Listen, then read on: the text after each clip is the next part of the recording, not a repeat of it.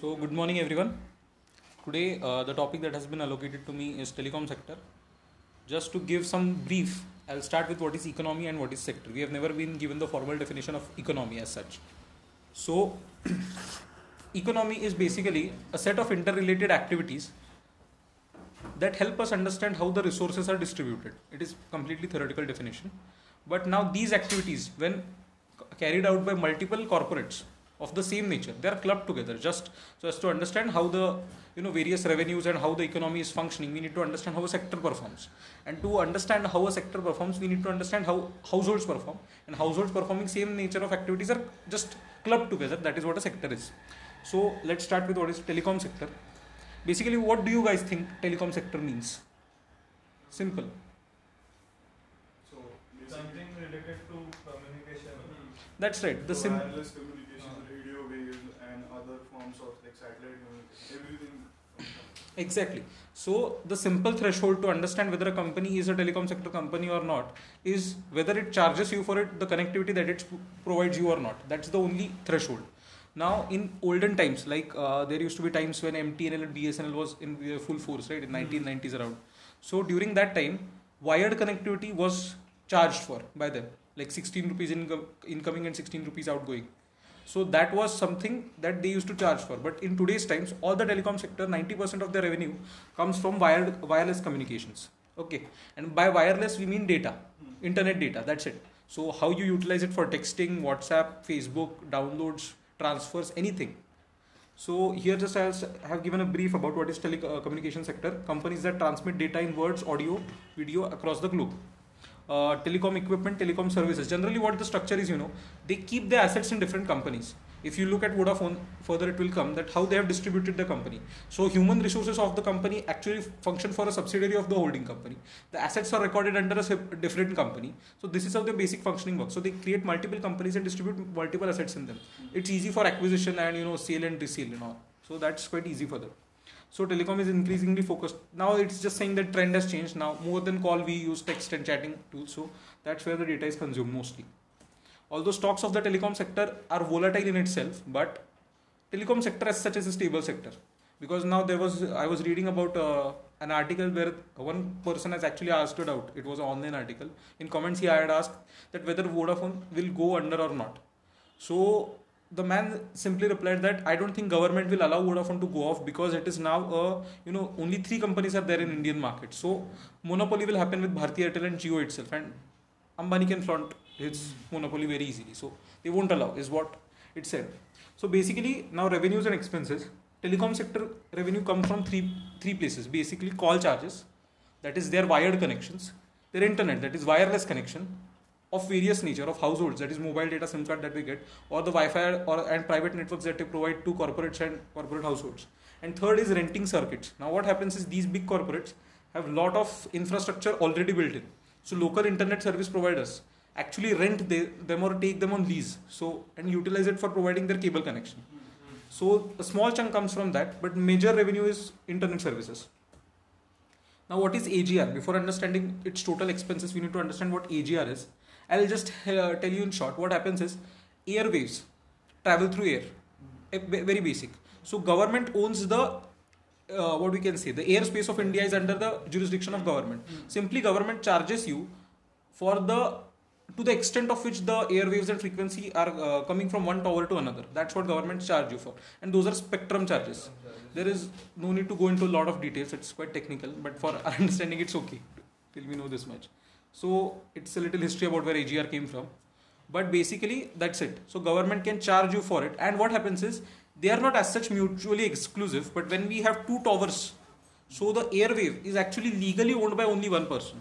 So government charges you for the legality, like mutually exclusive, that if one company is actually utilizing particular area for 2 towers connection, the same company cannot use that area or that spectrum exactly. Company cannot use that area and spectrum. So that's what government charges you for.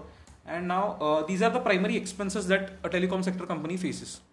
Basically spectrum charges is their highest cost because they go on bidding wars for spectrum charges.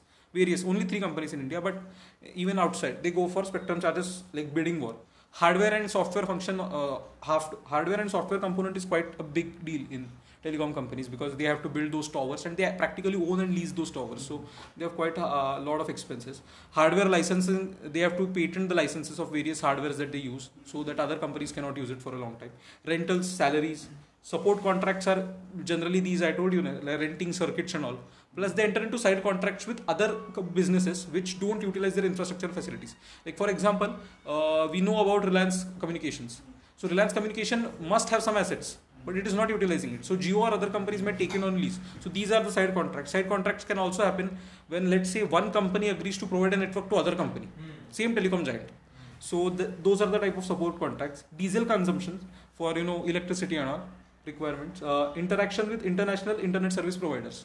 Basically, international connection requires ISPs, and that we have to deal with global level, like big shots.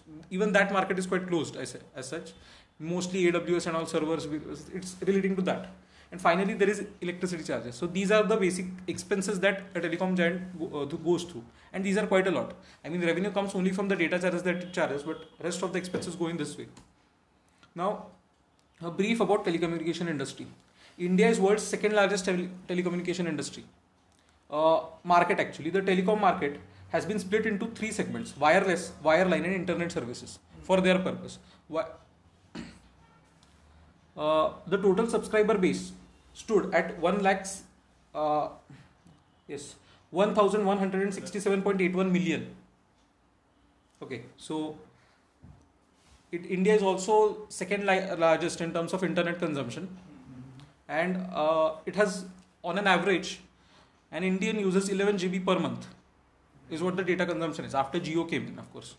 So from 2000, so let's see, the application download in the country has increased from 12.7 billion in 2017 to 19 billion in 2019. That is, of course, after Jio entered the market, and provided free data, people started, exploiting it. And it's expected to reach 37 billion by 2022. So that is the massive scale at which the data consumption is growing all over. It has been growing at 11% on a quarter. Gross revenue to the telecom sector stood at $9.9 billion per quarter, I think, yes, in first quarter of FY21. The strong policy support from government has also been crucial. For FDI has been there, and government has launched some foreign policies, and that say that they're targeting about $100 billion worth of FDI in telecommunication sector in India.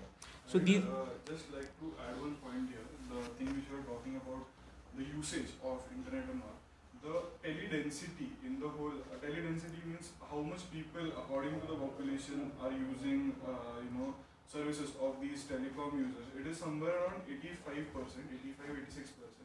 out of which the rural tele-density, it is just 58.5%. Exactly. So which shows that still there is a huge scope in telecom sector to cover up that in the rural areas itself. They have to. That's their primary target. Yeah, for that is their primary both Bharti Airtel and Vodafone for right now. In urban areas, using more than one. Using more than one service. People and one more thing, that these people right now, they are not just sticking to providing the services of calling and internet. They are also hitting the other services like payments, entertainment industry. You might have heard Airtel Extreme and also they are providing other incentives. Okay. Yeah, so and also they are giving cloud and storage services. Right.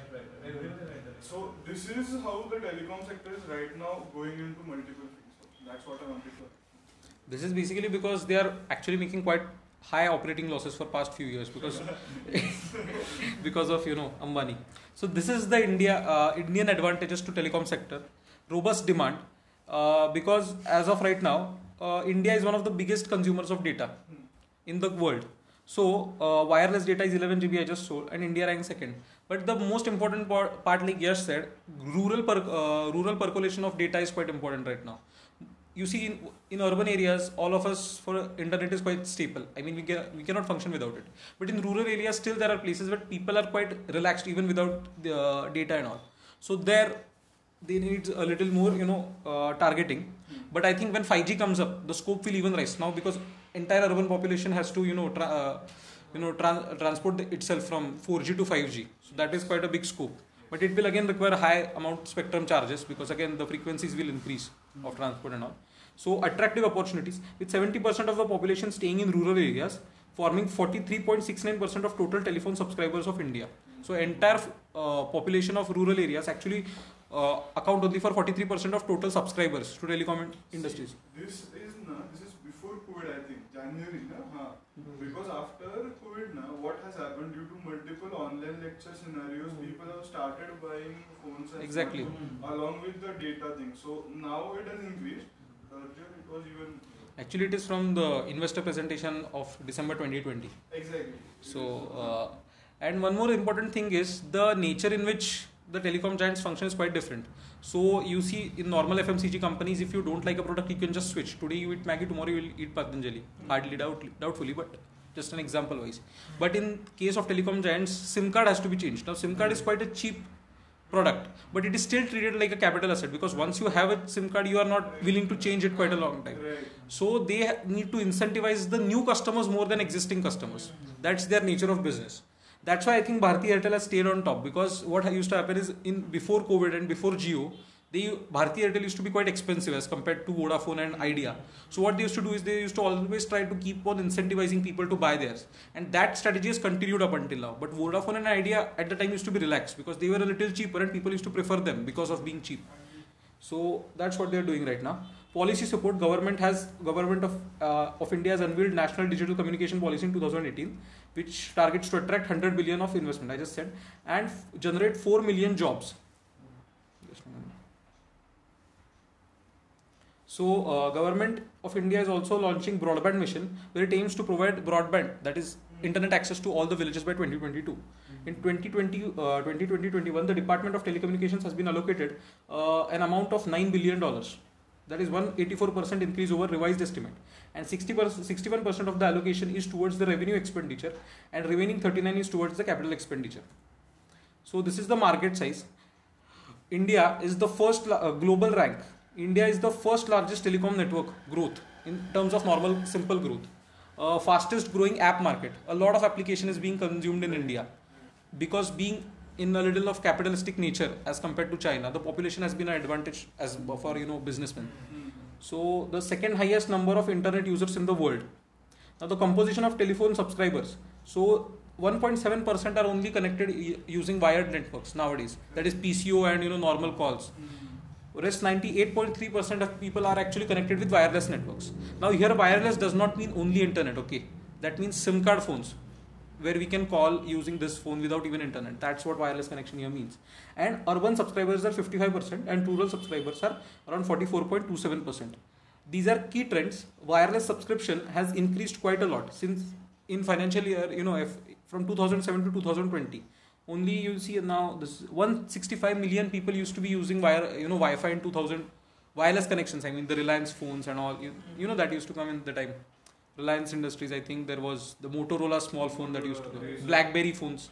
So that was the time when this trend started picking up until smartphones came in. So at the time it was just 165 million, but now it is 1,143.9. That is 1,144 million. So internet subscriptions have increased from 2012 to 2020 at a significant rate, from 22 to almost 23 million to almost 719 million. That is the growth. So still there is quite a lot of opportunity for the growth of the users of internet. Now this is government incentives. Satellite based narrow broadband internet things, IoT. Basically government is supporting IoT nowadays. It's planning to, at least. Phased manufacturing program. Now even the manufacturing has been mostly based on Wi-Fi and networks. That the hardware functioning in big manufacturing industries is mostly based on now what you can say, a private network. A computer is used. I asked one of my brothers, he said a big computer, or you can say a server kind of, is installed in mostly advanced production branch, and entire robotics of the machine, if you would have watched on Discovery, how the robotics in the BMW showroom and BMW production plant, Porsche production plant function, they are based on basically the IoT and a lot more artificial intelligence, machine learning put together along with the private network. So there it is. So government is planning on that phased manufacturing program and 100% FDI. So that's with the basically this. That was the basic introduction of what telecom sector is, basically, so that you will be able to understand what Bharti Airtel and Vodafone Idea has been doing. Okay. So again, good morning, everyone. I am starting off with talking about Vodafone Idea, and we'll start with the little basics about it first. Vodafone is an Aditya Birla Group. Voda Idea is an Aditya Birla Group and Vodafone Group partnership that is basically a merger.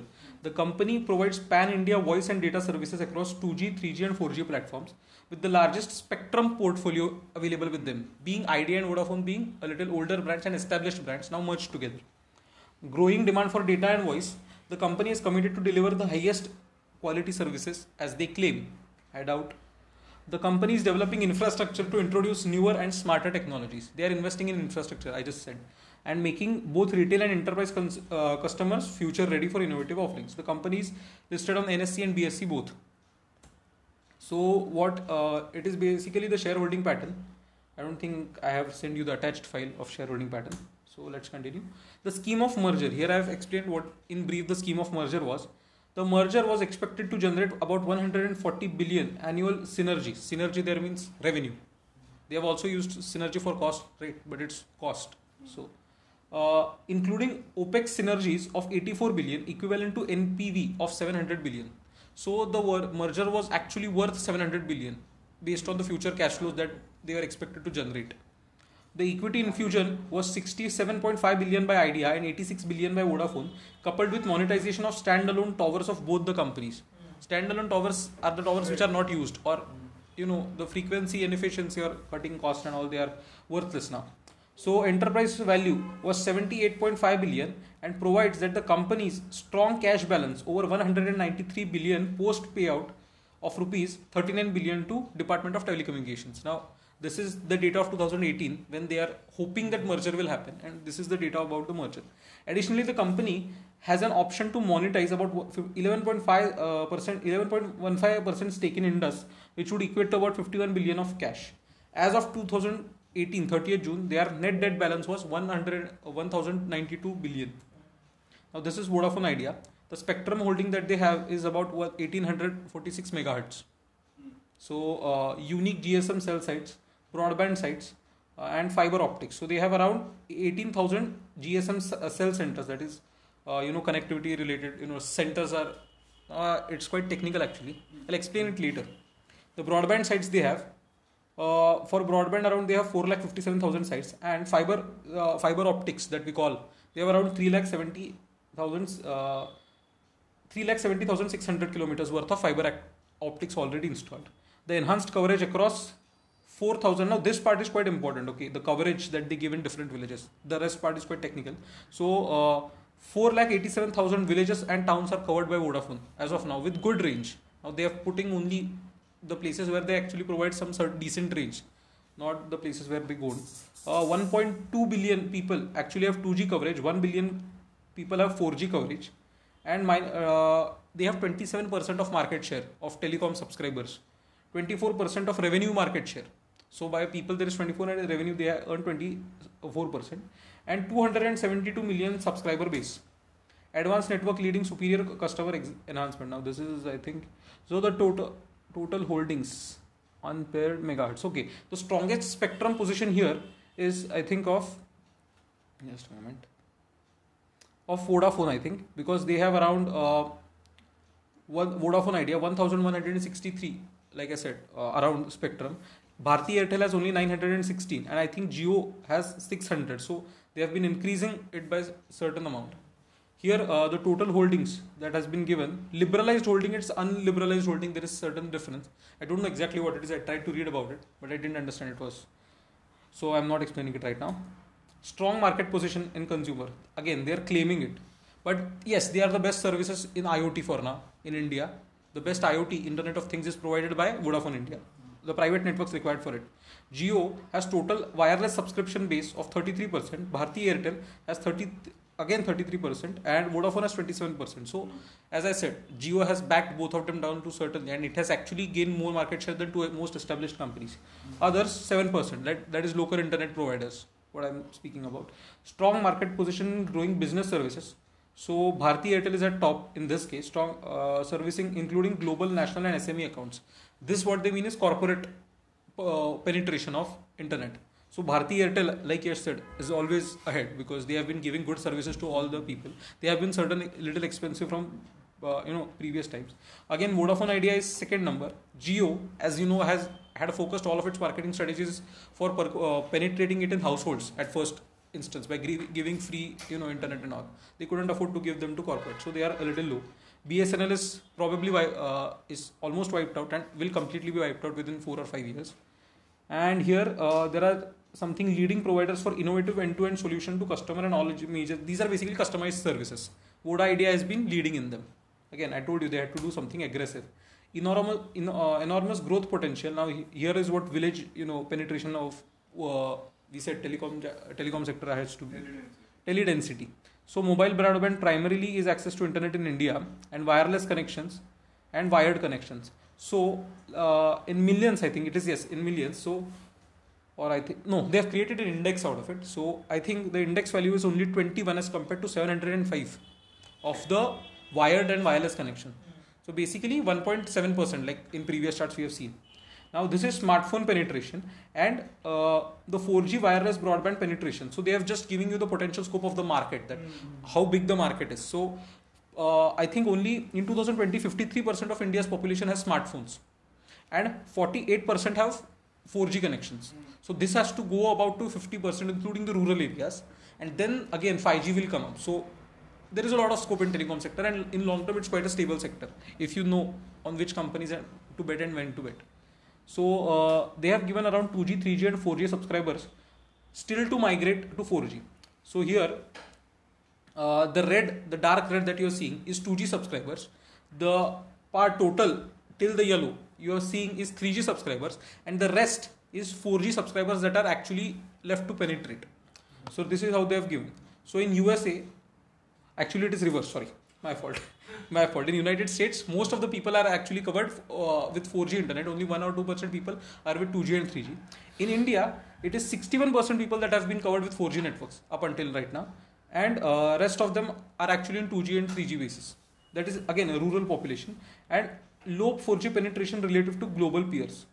India's 4G penetration has been quite low as compared to China, Japan, and all the South Korean and other countries, Asian and European and American countries.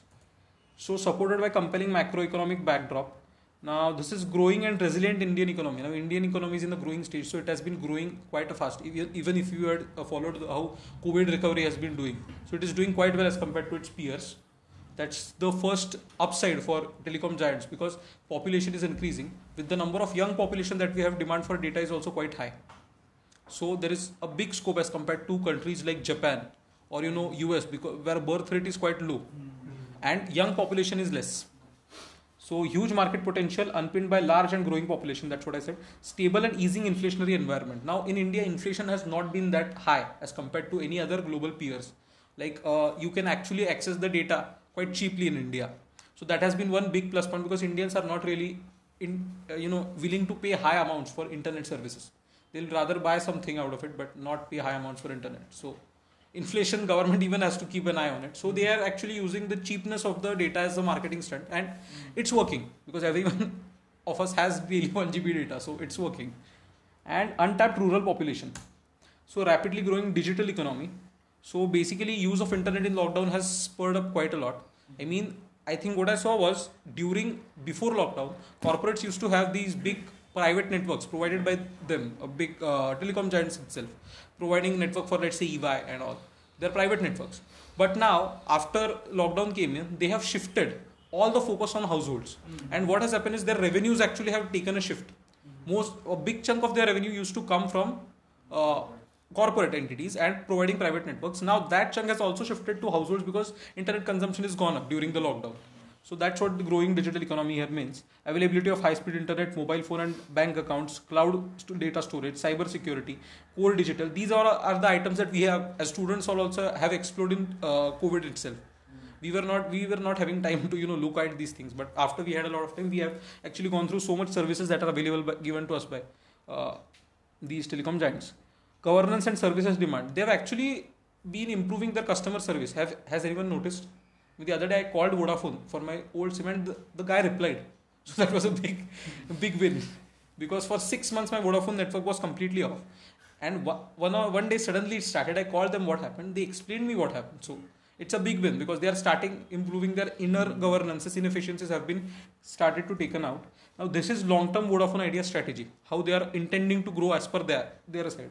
Focused network investment for superior customer experience. That's what Yash said. Why are they betting on 5G? They are actually betting on infrastructure because even if 5G doesn't come, the towers are always for auction and that provides them with huge wealth. Even if they tomorrow try to liquidate, that's what I am pursuing. If they try to liquidate, Idea and Bharti Airtel and Jio will not leave the opportunity to tap those resources because they want to increase their market share. So their safe bet is taking up infrastructure which can be leased out and sold to other entities. Now investment is focused in 16 circles to improve the competitiveness of priority markets. That is majorly the metropolitan city areas where Vodafone's range are not as good. So 4G coverage and capacity expansion to enhance customer experience. So they are actually improving the quality of the 4G internet services only, that what they're giving, and deploying an array of 5G conception technologies for cloud. And this concept will actually start first for corporates because they have more data consumption requirements than households. So market innovatives to derive average revenue per unit. So this is ARPU. Abhishek sir has taught about it, and even we know what average revenue per unit is. One point on ARPU, the thing is right now the ARPU is very low. It is ranging somewhere between 130 to 150. It is not even 200. Exactly. So, and if you compare this with the other countries now, the ARPU in United States is somewhere around $36, 37, which is approximately 2,600 rupees. So the difference is huge. Earlier, the ARPU in India was somewhere around 800 to 900 rupees. That is very before good. Jio. Yeah, before Jio entering into the market. So this is one thing which needs to be ramped up as soon as possible, which these people are doing slowly and slowly. You see, I have taken I think you're strong.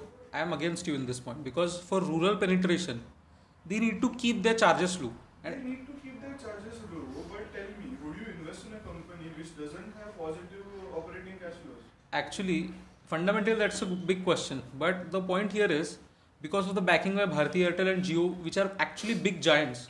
So at least in them you can invest, is what I feel. Because see, telecom sector is going to be required. Stock price is not going to crash like heavily in next 10 years because telecommunication is something that will stay for long term. Now, even in COVID, when all the industries were shut, telecom sectors were still going on like anything. I agree with you. But if the company itself is not generating money, leave aside our investment in the stock. Look at the company itself. If you are owner of your company, you are not generating revenues, you are not generating cash flows, how would you expand? See, now I'll ask you a opposite question. When Jio, for even today, Jio has no, Jio is a completely different case in so why can't these giants do it? Don't they have the assets to do it? Exactly, that's what my point. Actually, they have actually options of. They are actually in Vodafone's prior. If you have read, they are ready to sell off some of their stakes in various investments that they have. So they are planning to go full in.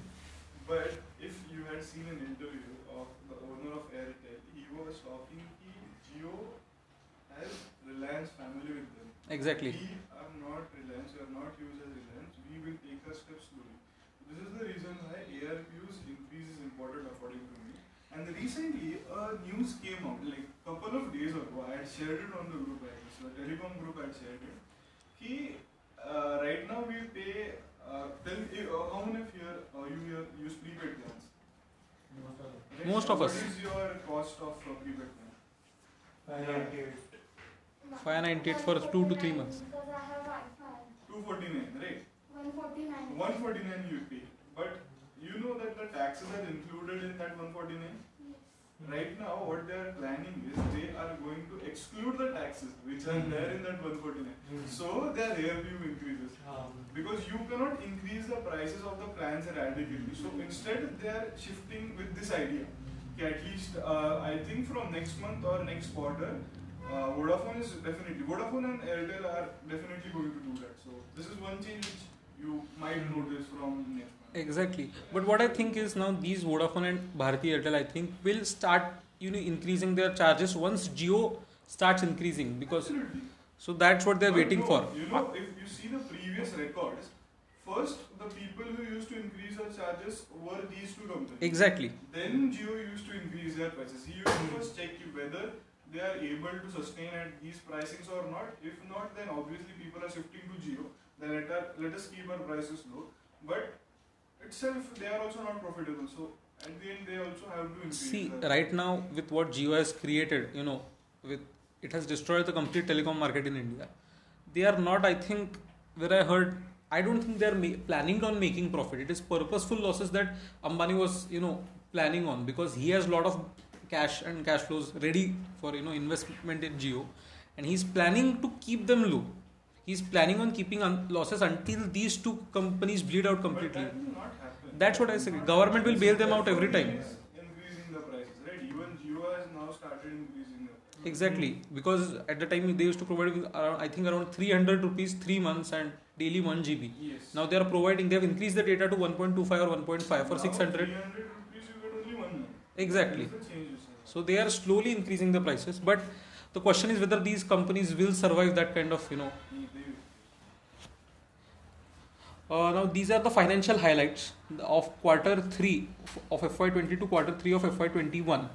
So they have been making consistent losses. Now this is quarter 4 of FY20, FY21. This is the time during COVID. So their losses have spiked up quite a lot. You see, I think this figure is in millions, right? So first of all, they started with around 64,000 millions. Then it came to around 1,16,000, 2,54,000, 72,000 and 45,000. So I think I just read a report. It's, I think, Yash sent me, or I just read it, that Vodafone Idea is actually gaining more subscribers since January 21. So Yes. because they have been increasing their There was a efficiency. Spike of 1.86 million new subscribers. Exactly. Vodafone Idea. So that's because they're increasing the efficiency of their working. And one more important thing that I wanted to highlight was they are quite largely focused on, reducing their costs right now. I think I should take you to back. Yes, see, cost optimization and drive organizational efficiency. Vodafone was actually, as I told you, quite lenient because it was very confident in its market share during the time. But with Jio hitting, it has all virtually set up, and now they understand that they are lacking the efficiency that Airtel is showing. Because for Airtel, costs were always supposed to be high, but the customer service that we're intending to provide were also high. That was also good, right? But Vodafone was always on the cheaper side, so services provided will also be cheaper. But now suddenly they have to provide good services at cheaper costs. So they are not used to providing good services as against Airtel. So I think that's the reason they are increasing cost efficiency optimization. Focus on business services and fast growing new segments. That is rural markets, new industries, startups, SMEs. That's where they intend to go. Driving partnerships and digital revenue streams, like Yash said, digital payments and all. So these are the financial highlights. See, everything is there, but if you see here, at the end they are making quite huge, operating losses. This is their balance sheet position. They have quite high assets in PPE, ROU assets. These are capital work in progresses, the infrastructure investment property, other tangible assets, financial assets, the loans and all. So basically they have quite a high loan. I think this is equity and liabilities. If you look at here, long-term borrowings. So it is around 1,45,000 million. Actually it is 10,45,000 millions around. So these are the key performance indicators: 2G coverage, population, EOP and all. That's what we shared in the charts and all. That's just representing their current positions. It's in millions. So subscribers FY 304.21, and here see here I think the quarter 3 was actually their lowest. Now in quarter 4 I think there will be expected subscribers will be quite high, but right now they are low. And these are operational highlights. Basically they have given that we are ready to invest in 4G technology and all. Here the most important thing that I wanted to highlight was, you can read these points later, they are not as important, but you can still go through them. I think the most important point was fundraising. On September 2020, the board of directors has approved for raising more funds. That's an important thing. Vodafone is expected. Issue of equity shares or securities convertible to equity shares, GDR, ADR, foreign currency convertible bonds, warrants, composite non-issue, to apply for equity share and combination thereof of rupees 150 billion. So they are actually planning on fundraising. They got an approval. Preferential allotment and private placement quarterly report, December 20, page 14, 18 qualified institution. They are actually going for private placements. I don't think they'll come for IPO because no one is going to trust them. So it is mostly private placements that they are planning from.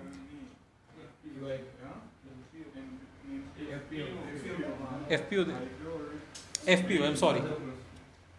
So issuance of one secured, non-secured convertible debentures to upgrade the amount of 150 billion.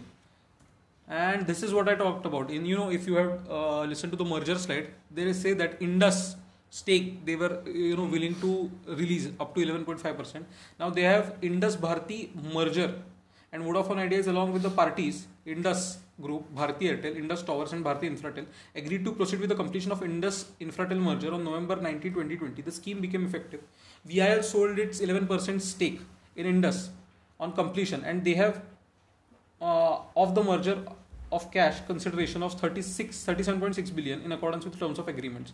Actually, they were planning to raise around 69 billion, 69 or around 59 billion, I think, from the 11% stake. But now it is saying that VIL has sold 11% stake, and on completion of the merger, the cash consideration is 37.6. So they have, I think, there is a big loss, or I think it was 39 maybe, but they are in loss, that's for sure. Out of consideration receiving infrared, VIL has also made a payment of 24 billion to merged towers. So prepayment of 24 billion has also been made, I think. So they are not in a good position, I would say. Now these are the stock market highlights. Here they have given the entire quarterly report, how the stock price fluctuated from about, I think, it went from around lockdown in 2 rupees to now 12 or 13 rupees, I think. So that's the overall yearly change in the price. This has been just given, just for the sake of giving. There is nothing important. Now, these are the insights. This is the report of Edelweiss Securities. Considering Vodafone Idea's capital constraints, it's executing well. So, they are improving their efficiency. But unless new capital comes in, they are done. It's very difficult to. So, and one more important thing, I think various foreign institutional investors and I think mutual funds have increased their stake in Vodafone, because I think they are hopeful on Vodafone that soon they will have some capital and they will function well because of the changes that they are making. So that's for about the presentation of Vodafone Idea. Good morning everyone. Today I am going to give a brief presentation on Bharti Airtel. So starting with it. First of all, before Jio entered the market, there were 8 players only, as you can see there: Airtel, Idea, Vodafone, Reliance Communication, Aircel, BSNL, and Telenor and Tata Docomo. And after Jio, it became 3+1, means BSNL is not a major player now, so it's 3+1, like Airtel, Jio and Vodafone Idea. And after that, you can see Indian mobility quarterly revenues, which were in financial year 17, it was $9,100 million, means before Jio entered the market. And after Jio in 2019, it became nearly 8,000 million. And after 2 to 3 years, and currently it's now at previous levels, means around 9,300. So because of Jio, means we have seen a downfall in revenues. And after that, minutes of usage per subscriber per month, it has increased from 615 minutes per month to 761 minutes. It means the calling time which we use our data. And along with that, we have seen a growth in 4G subscriber base from 432 to 686 million. And increase in data traffic, means per month on an average person uses 12 GB of data. So it has also increased, means from 1.4 to 12, it's a huge rise. So we can see the effect. And now going on with Airtel, they have their customer base is 45 crore. So it's very huge, means nearly 40% of Indian population is covered by them. And they have presence in 18 countries. In Africa only they have presence in 15 major countries. So in India, and along with that Pakistan and I think those countries. And third largest mobile service provider in the world, and their services provided by them are this. So I am going to cover that in other slides. After that, they have 42,000 towers, means across all the 23 circles in India, they have 42,000 towers. So means what happens, like if you suppose means you are traveling in Maharashtra circle and after that you enter in Rajasthan. So what will happen means if you don't have means if suppose Airtel doesn't has its spectrum in Rajasthan, so what they do, like they take spectrum from other companies on rent and they provide service like this. So when you travel, your network automatically switches, and sometimes you can see that data roaming data roaming used to apply. So currently that doesn't happen because of these services, means they have changed to LTE and other. So that is not happening right now, means you don't have to pay for data roaming. Earlier we used to pay, means we used to recharge data roaming back, and currently we don't do that because of LTE. And then they have India's first bank payment app was started by Airtel, and they have 19,400 employees and presence in 15 countries in Africa. So total world population covered is 24%, and Indian population coverage is 95, means almost those many people are using Airtel services.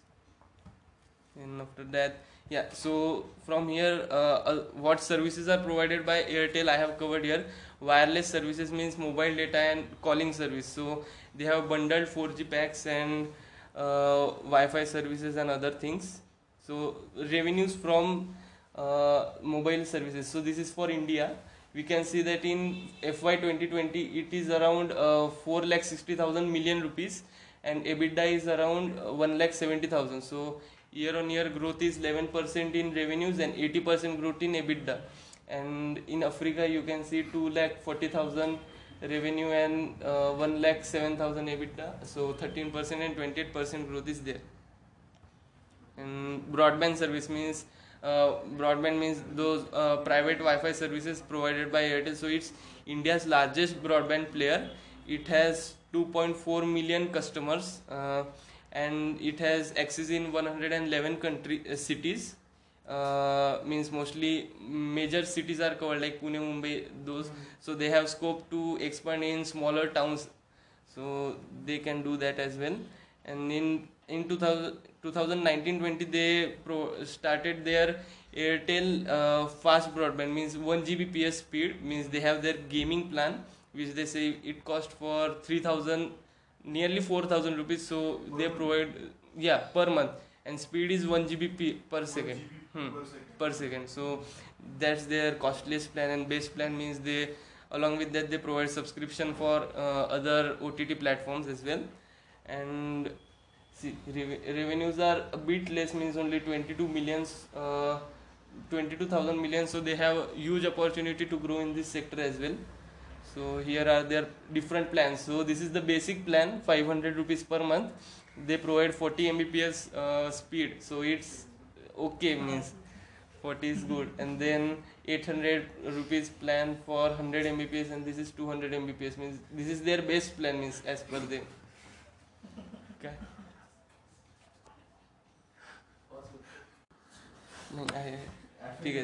So Airtel business, this is other different, something different, means we don't usually use their services. These are provided to corporates and other business entities. Like their same services are provided there, but in a bundled package, means mobile data, Wi-Fi, everything in one place. So this is their other service. So they have 3 lakh kilometer optic fiber and those are the things, and presence across 50 countries, covering 50 countries. So and revenue is 1,30,000 million. And digital TV means DTH service, Airtel Extreme. So they have 16 million customers over there, and channels provided are 645 with 85 in HD channels. And they have they have introduced like MI Fire TV stick, you must be knowing. So Airtel Extreme is now they have provided like that, means you can see Netflix and other, so like that thing. So loss for financial year 2020 was 32,000 crore, means so they are suffering huge losses because of Jio. And I haven't focused on financials that much because everyone knows they have negative cash flows and negative profits. So I have only highlighted this much only. And then revenue mix is for nearly 50% from mobile, 25 from mobile services in Africa, home services, digital TV, Airtel business and So means they can expand in home services, digital TV and broadband services. So they have scope for the in that field as well. And then, so what is spectrum? So as Sitish said and yes said, it is invisible frequencies. So recently in that bidding which happened, so Airtel bidded for 355 megahertz spectrum. Mostly they bidded for 355. So what happens, like means I will tell you. So this is one frequency. This is one frequency. One loop is one frequency. So what 1 megahertz means? This will rotate for 10 lakh times in 1 second. So this is one frequency, and 1 megahertz means 10 lakh rotations in 1 second. So if suppose you are referring to 1800 megahertz, so this would be means small loops. So data speed will be very high, but distance covered will be very less. So now what Airtel has done, they have bidded for 355 megahertz spectrum, and in the band of 2300. so I wasn't understanding that properly. So it means that they have bidded for this one, means they can cover larger distance. So because of which they can gain access to 90 million new customers, means in rural areas and other places. So in this spectrum means this bid, so they can increase their subscriber base and increase profits as well. And then this is what spectrum means, and this information is for quarter 3 FY 2021, means from here everything is latest till 31st December. So their revenue split is 54 Indian mobility, 27 in Africa, and non-mobility means all other services, means Airtel business, broadband services, digital TV, and their EBITDA spread is here. And then, so now this is market share, means Airtel in financial year 19 their subscriber base was 31%, and Vodafone Idea was ahead of them, means they had 33%. But now in quarter 2 FY21, Airtel has, means first of all Airtel maintained its subscriber base, but Idea their subscriber base was falling, means from 33 to 27, and now it's 23 only, and Airtel has increased by 2%, means it's now 33. So here you can see subscribers added per quarter, means earlier 14 million were added, then 17, and it's for this is for Jio, this is for Airtel, and this is for Idea. So Idea is always at negative, but in January only they have added 1 million, and Airtel has added latest in January 5 million. So they are increasing, and their ARPU is best, means 166, and Idea's is the worst. 121. So, yeah, and this covers the COVID disruptions which has caused, means their FY21 means contraction in GDP is nearly 24%, but their increase in revenue is 22 because of this data usage which we all need due to work from home and others. So you can see that means 18% increase in voice, 60% increase in data usage, and then 50 means nearly 16% increase in home customers. It means it refers to those broadband services and other things, and it is 8.7% increase in digital television services. And along with that, what Airtel provides to businesses means secure cloud, means they provide cloud services. They have 8 data centers in India for this service, and along with that, all service in one plan, means they have an app, so you can access all services over there. They have partnership Amazon Web Services, along with that Blue Jeans and Symantec for security reasons, means antivirus for mobiles and other. Then this is their revenues for different quarters. So for the latest you can see it's 10,000, EBITDA is 4,500, capex is 2,300, so they are increasing now. And then operating free cash flows are 2,200. So it's so number. So in this quarter only they have seen profit, means nearly 853 crores profit in quarter 3. So after 6 quarters of losses, they have seen profit now because of those, because they are increasing the prices also. Along with what is AGR is, means that so I will come to the main point only. So why did this AGR dispute started? So what Department of Telecommunications says that AGR should be calculated on total revenue, means from other services also. And what these companies are saying that AGR should include only those from core services, means only spectrum charges and only mobile services, but they are calculating on broadband and also. So the dispute is in on this only. So Airtel's liability was 44,000 crore, out of which they have already paid 18,000 and balance is 26,000 nearly. But Airtel says that their dues should be only 13,000, means dots calculation are wrong. So in last week only Supreme Court was going to hear about this case, but they have postponed that, so the case didn't take place. And the payment means the terms of payment which are decided are, means till 31st March 2021 they have to pay 10% of this 43,000. So Airtel says that they have already paid 18,000, so they won't pay this 10% and the remaining will be paid in 10 years in equal installments. So the AGR dues is like that. So that's it for Airtel.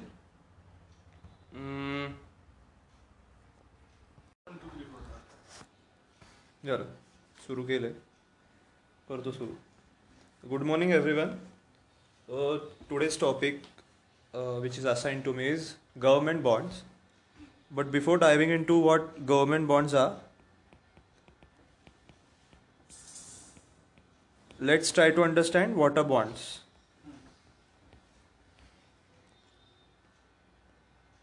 Bonds are instruments of investment where you get fixed amount of return. So bond is basically the loan given by the public at large or the institutional investors and not by bank. Even banks can participate in bonds, but it's not only the bank which is giving the loan or which is giving the money, whoever is issuing the bond, and the person who is issuing the bonds issues them at a fixed rate. And generally bonds aim at a long tenure, even though there are short term bonds. But if you take a look at the amounts,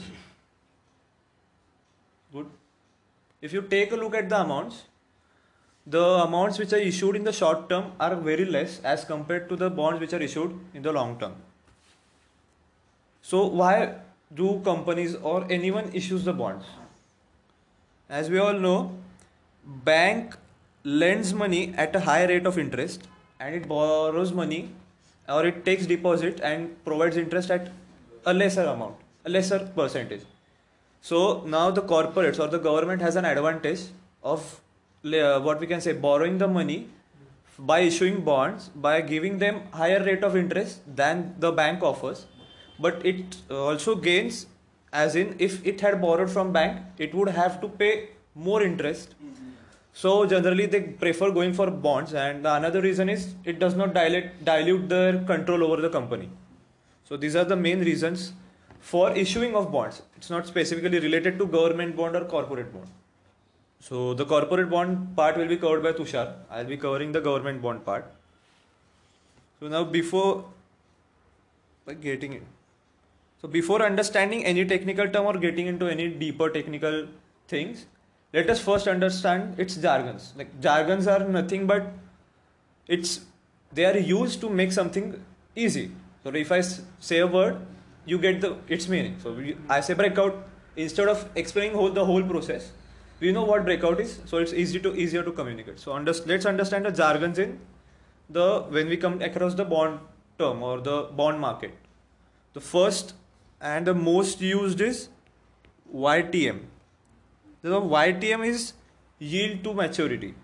Yield to maturity. This is like XIRR, because what happens is generally the bond, if you see whenever a company is issuing bond or government issuing bond, we see that their face value is 1,000 and their coupon rate is 10% and their tenure is 10 years. So what we infer is they are giving us 10% return on 1,000, which is 100 per year for 10 years. but this is not considering the time value of money, and time value of money plays a very important role in the world of finance. Like majority of our decisions in the finance world are taken on the basis of time value of money. So the term YTM, yield to maturity, what it does, it takes in what we can say, takes into consideration the current price of bond, that is current price of bond which is the current outflow. Then it takes the future expected coupon rate payments, which are the future inflows, and on the basis of it, it calculates the return. Here they also assume that the future inflows which we get are reinvested at the same rate which is offered by the bond. So this gives us, so whenever we are aiming for the bond market, we always hear the term yield to maturity, because that's the real yield which we are going to get if we hold the bond till its end. So discounted. Yes, The future value is discounted. yes. That's why I said it's a technical jargon, but if you take it in sense, it's the time value which we are considering. Right. So, where was I? Yield to maturity. So that's why we take into consideration yield to maturity more than the other things which are current yield. Current yield is coupon rate upon current price of bond. It gives us the current yield. If you are going to hold on a bond for a short term, this is a good thing for you to consider. But if you are going to hold it for a long term, it's of no use, because bond prices react in a slow manner as compared to the stock prices, but they do react in a long term. So if you are going for a short term, this is a good indicator which you can aim at, because this gives us the, what we can say, the adjusted return which we are getting on the bond. So if the price of bond is more, then the effective rate which we are getting, effective return which we are getting will be less than what the bond says.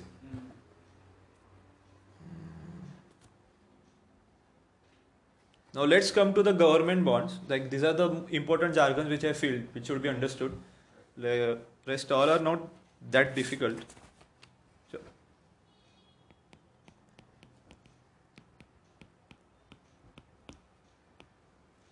can anyone like we can all guess why does government issue bonds? But can you tell me can you give me the more specific reason?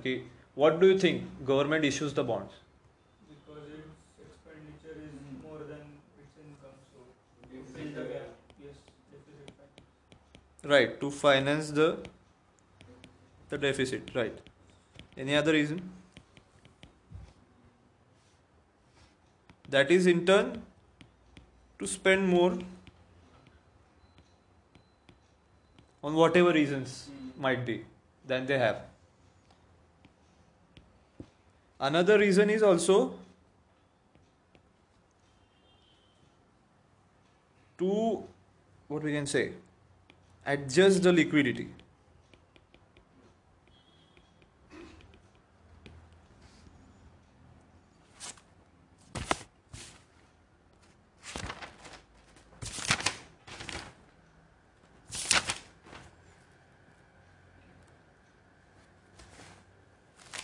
For example, if right now the inflationary pressures in USA are very high and these are reflecting quite badly, so the chances are the Fed might buy back some of its bonds. Not buy back, the Fed might issue new bonds because it wants to curb the rate of inflation, because the rate at which the people are consuming is faster than what they are expecting. So when the government wants to curb something liquidity problem, or they want to get into what we can say, inject more liquidity into the market, they can also use the instrument of bonds. Now there are two types of government bonds. These are types based on rate. One is fixed fixed rate and another is floating rate. Now fixed rate is X rate which they have pre-decided prior to the issue of bond, while floating rate is it basically consists of two components. One is fixed component and another is one is the basic rate, thus another is the fixed spread.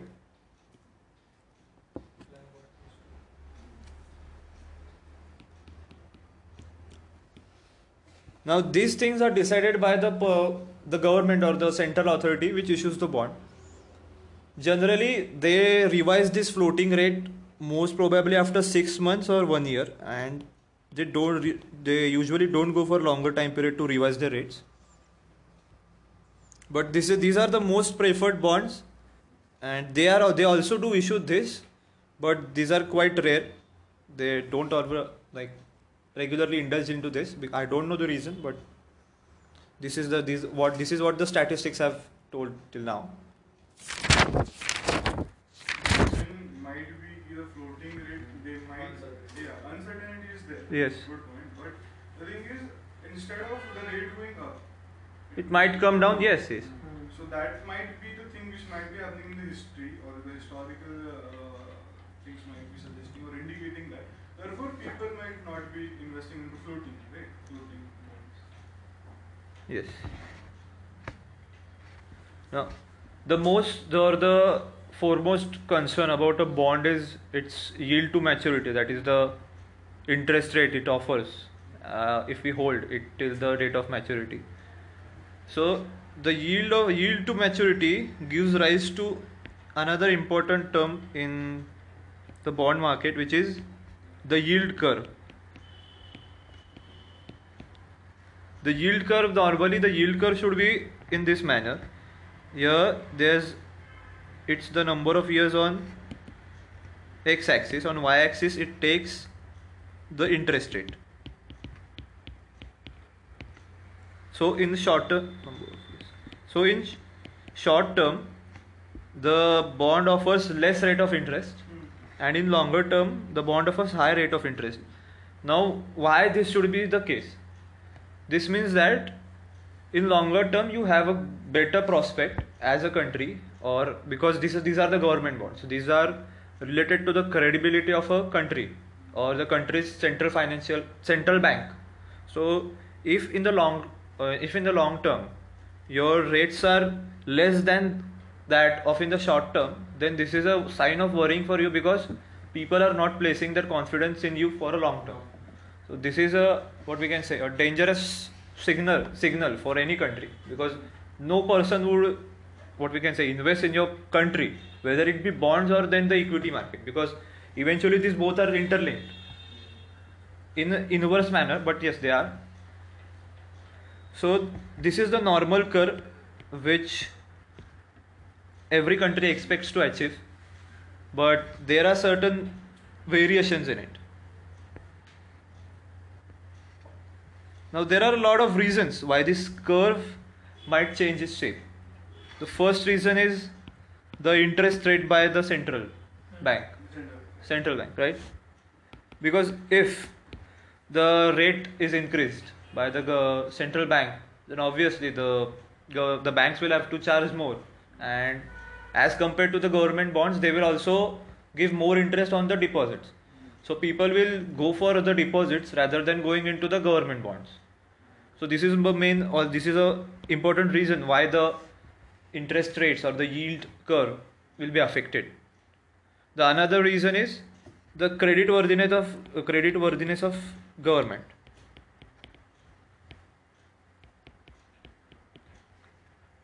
Now this is a very important and a very critical thing to look upon, because whoever issues these reports, they should be from, this is my personal opinion, whoever issues the report of credibility, they should have a proper background in this, because there are many agencies which issues the credit ratings and all, and it's really difficult to judge a country's government at in such a small span of time. So generally, I do think that these reports do take place, but at the end, it's the hunch of the investors and the big portfolio managers which dominate the game. Like if they are confident, if they are having good connects with the government and all these things, then they are confident in it. If they don't have, even if the government is good, they will not be willing to take the risk. The reason might be because they are the ones who are investing. Right, in the right. company, right. As individuals, we cannot be the people who are. They are sort of people who call them operators of.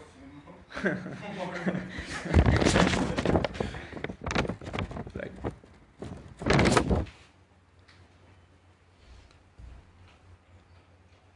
So these are the two main reasons. Now this is another, I will see, yield curve, which is also seen in many countries. Like this is an inverted yield curve. This is the exactly opposite of what a country wants. Like short-term bonds are giving higher returns, and long-term bonds are like going down. So this is probably the worst case scenario the country tries to avoid. So while shifting from that worst case scenario to best case scenario,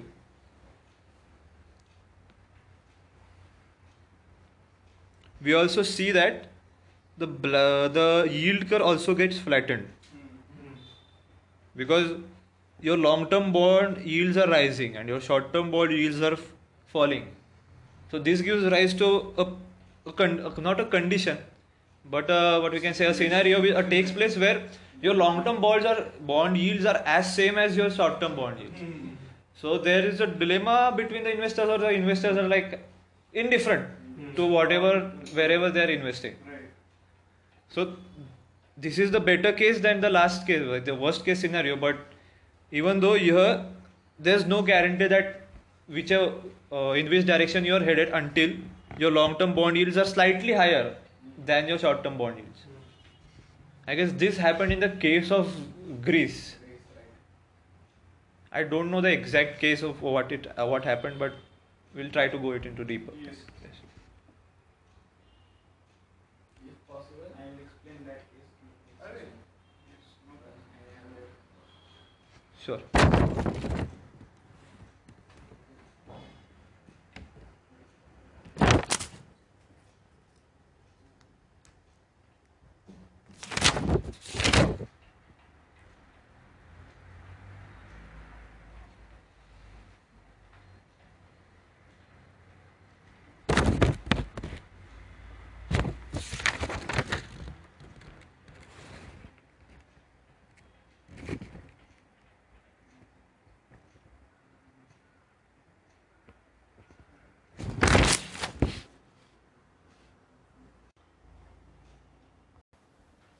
So Pranav have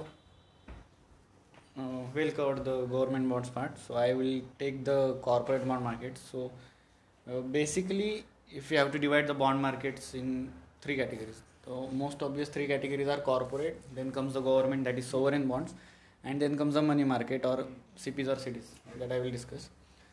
So right now the penetration or the volume of corporate bond market in India is relatively lower as compared to the other countries, and same goes with the other two markets as well. The reason we will discuss later. Let's take a look at before directly going to the corporate bond. Let's look at what are the risks posed by the bond markets. So these are broadly four risks that any bond market or any bond as a security would possess.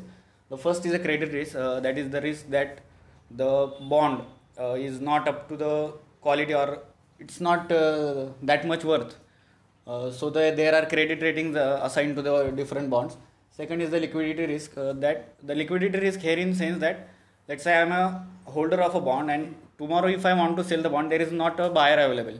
So there is that kind of liquidity risk. Third is the interest rate, which is perceived by all the bonds, be it government or be it corporate bond, that the changes in interest rate and that changes the prices of the bonds. And fourth one is the default risk. The default risk is that the bonds are not redeemed or that are not repaid. So the last year we saw the Franklin debt fiasco that happened. So that was the prominent example of credit risk and default risk. So basically the credit risk was that the Franklin as a mutual fund had an what we can say name for that. They invest only in low credit and high risk bonds. So they basically invested in at bonds with the lower credit rating, but eventually they offered a higher returns. And what happened at that time, they received huge redemption request, and they had a fear to that there are companies which the bonds of the companies which they held would default, so they had to close down their 5-6 mutual fund schemes. So yes, these are the broad 4 risks that any bond market will possess, and it depends upon security. Like in the credit risk in government bonds would be much lower as compared to the private or corporate bonds. Yes, so this is the scenario. Now, how you can issue corporate bond as an entity in India? Now there are both two ways, public and private placement. Now the private placement is more explored. I read the report on RBI and they said that the most of the issuance of bond markets or corporate bond markets takes place through private placement rather than public.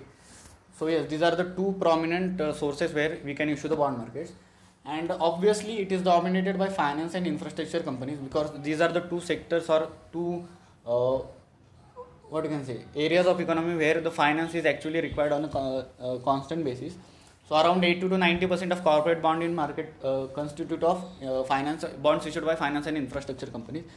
Currently the size of corporate bond market in India is 33 lakh crore. That is the value of corporate bonds outstanding is 33 lakh crore, and it is currently around 16% of GDP. So that's the indicator which is used, and I have written that it is well below some of the developing Asian economies. So why is that? Because the Asian developing economies like Malaysia, Singapore have a higher percentage of a corporate bond to GDP ratio. It's hovers around 32%. So in India comparatively, that what you can say, the volume or that size of corporate bond market is not big much as compared to other countries. And if you talk about the Western countries like US, and it's well above 100% as compared to the India.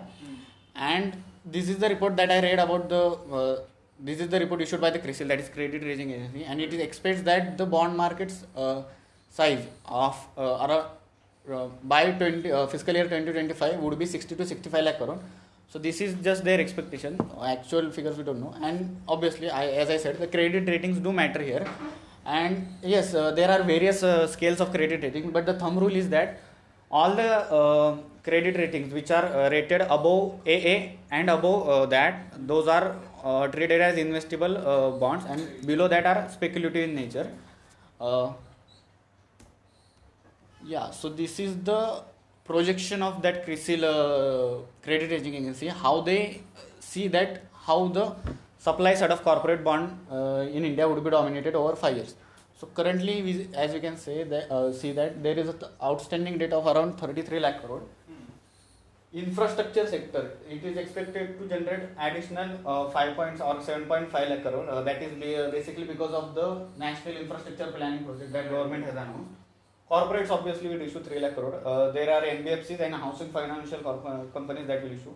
Banks would add, and this is the interesting part that CRISIL has added on its own. Like they expect the government to take some innovation parts. Like they are saying that there should be more InvITs, that is infrastructure investment trust, and REITs, that is real estate investment trust, and they should additionally pump or supply the bond in India in the market. So that is expected to hover around 65 to 70 lakh crore. So this is the net supply or net supply of bonds in India by 2025. So these are just projections or expectations. Yes, the big part would obviously played by the NIP, that is National Infrastructure Fund. So the government is planning around 1 lakh crore of investment in next 5 years, and the 40% or 30% of that would be dominated by the infrastructure, roads and energy. So what would be the key players to invest those corporate bonds? Here it is stated that the mostly government-owned companies such as Power Finance Corporation, Rural Electrification Corporation, and Indian Railway Finance Corporation. So obviously these companies would issue bonds, and the money that is raised would be invested in creating that infrastructure and that spend on the roads and that. See, there is a different. I would like to highlight this difference between the government bonds and bonds issued by the government institution. Though it is bonds issued by government institutions, that would also classify into corporate bonds, rather than it is including the government bond. So this is the demand and arithmetic, like how the demand would be, how the demand is expected for the corporate bond markets. So the currently, as it is said, 33 lakh crore is the currently corporate bond outstanding. The key players are FM, that is mutual funds, insurance companies, retirement funds, banks, for foreign portfolio investors, and additional measures. So these are some additional measures that CRISIL has added on. So if you look at the key players both in supply side and both in demand side, you can see there is not a mention, or there is not mention of retail. So the penetration of retail, or the what you can say, inclusion of retail in corporate bond markets is not that much active, or that much not present in India. So why the doubt that came to my mind, like for retirement funds, there is obvious reason, like retirement funds are basically what the EPFO, that is Employee Provident Fund Organization, and that is another one is National Pension Scheme. So they would tend to invest in bonds for safer returns and safer returns. Mutual funds, obviously there is another part of asset allocation. So mutual funds would like to invest in debt mutual funds as a part of hedging or diversifying their risk. Okay, so I just wanted to add the point that you mentioned that there is no significant investment by retail investors, but what we mean by mutual funds and retirement funds is actually it is the money of retail investors. That's what I wanted to say, because you are looking at the way of organizations which are putting into the money, but who is giving money to organizations? It is just the retail investors. Substance over form. They are not indulging in it directly because of the returns perspective, but many people invest into mutual fund just because, example, he is a mutual fund broker or something like that. I give him money, he gives me that, he tells me I'll give you some 13% return. I say okay.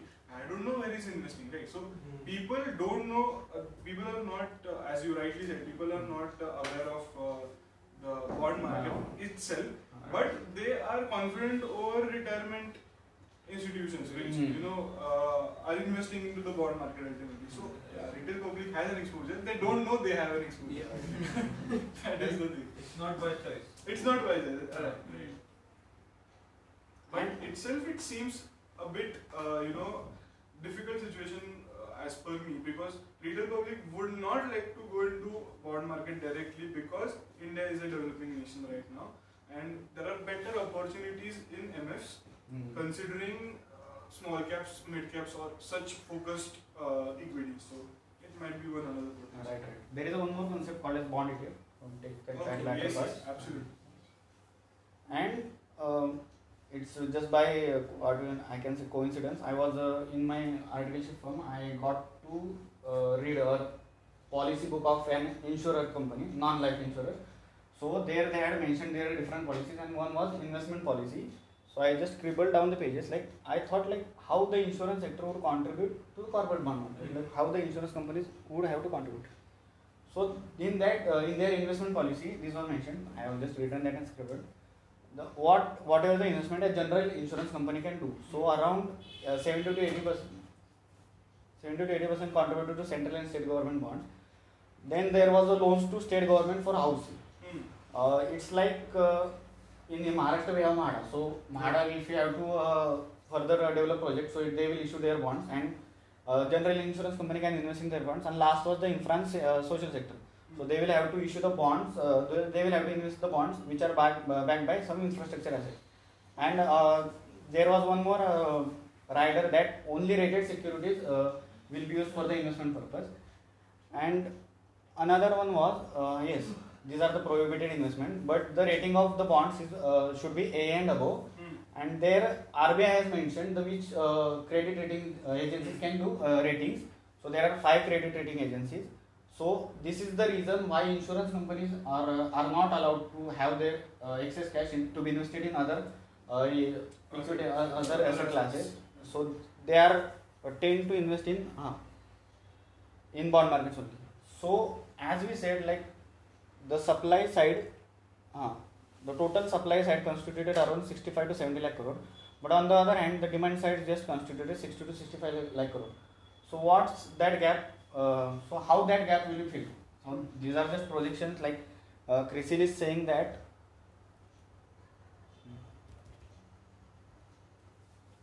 that gap, FIS would be essential to fill that gap. Like how they will try to fill that gap, I don't know.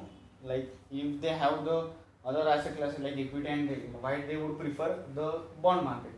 So the reason cited by them is the good tax incentivization. Like there is a currently withholding tax or something for holding bonds. So if government tries to eradicate that or even reduce that, so that would help. And there is another one good point, that is ESG profile. So currently ESG in India is not picking up, but if you consider the Western countries, ESG is a much considered factor for an investment. Like it's CSR plus something. So ESG covers all the thing, and there are indexes in Western countries based on only on ESG, Yes, right. and they have delivered good returns. So while investing, and here is the global asset under management, basically considering only ESG investing. So currently it is around $40 trillion and it is expected to grow. So as the time decays or time passes, the more importance would be given to the ESG profile. And in India, I think I'm sure that in a decade or more, ESG profiling will also come to India, and it would be a good factor to be considered while investing in a company. So obviously, when FI is looking to invest or to subscribe to the bond of a particular organization, so that ESG profile would obviously considered. So that how CRISIL says or thinks that how this gap would be filled between the demand and supply side. So the why bond market is not, or the corporate bond market is not explored in India as compared to the other many developing countries. So first is the illiquidity or the less liquidity that prevails in the market. So the less liquidity in secondary market, like there is not active volume or a huge volume that is traded in the market. So FIs or FPIs are elected to go for that market. So let's say if I hold the some bonds, and tomorrow if I am not getting buyer to when I am willing to sell it, so what's the point in holding or issuing subscribing to that bond? So that's the one reason, like illiquidity, because of illiquidity most people are reluctant to trade in that market. Second is the lower cost of borrowings through overseas, that is external commercial borrowings. So this was point highlighted by RBI itself. They said that the large corporations can raise debt from overseas. Even after considering their hedging risk and adjusting risk, their cost of borrowing in the overseas is relatively lesser than cost of borrowing in India, in domestic market. So the organization tend to issue or tend to raise their funds from overseas rather than issuing in India. Like we all know that from the basics that our Reliance Industries carries a huge debt which is issued from the overseas market. So that's one of the reasons why the corporate bond market is not picking up in India. Third one is the dependence on banks and NBFCs for primary source of working capital. This one reason was also cited by RBI itself. So if you see in the Western countries, for the even their working organization or corporates for their working capital requirements, they don't too much focus on, or they don't depend on banks or NBFCs. But in India, if we compare as to the Western countries or even Asian some economies, the tendency of the corporates or organizations to depend on banks or working capital, to depend on banks or NBFCs for working capital is more. Instead, they can use CPs. So what are the CPs basically? CPs are basically commercial papers. So let's say, suppose I am a Reliance Industries, I need some kind of a working capital, for example. So currently, what I do, let's say Asha is a bank, I go to Asha and ask for I need a working capital. So after some scrutiny or that, Asha will give me a loan. But instead of what CP does, it's basically underwriting and writing by Reliance Industries only. But it is basically for short duration. Let's say I require a working capital for 3 months. After 3 months, I will repay. So what will I do? I will sign an underwriting and will issue that paper to the asset or the bank. But the difference between working capital and CP is the CP is credible. So if ASHA requires or the bank requires fund in 1 month, the bank can credit with another bank, the CP. And obviously, I am as an organization, I am a Reliance Industries. So obviously, the credit risk would be low and tradability would be greater. So that the avenue that can be used by organization or banks, and that is not well promoted in India, I think, because of the fourth point. The fourth point is the inability to gauge the credit risk of unsecured lending, that is heavy asset backed lending. In India, the proportion of the collateral or the security that is required for a loan is among the highest as compared to the other countries. Like we require more amount of collateral or security for a particular amount of a loan.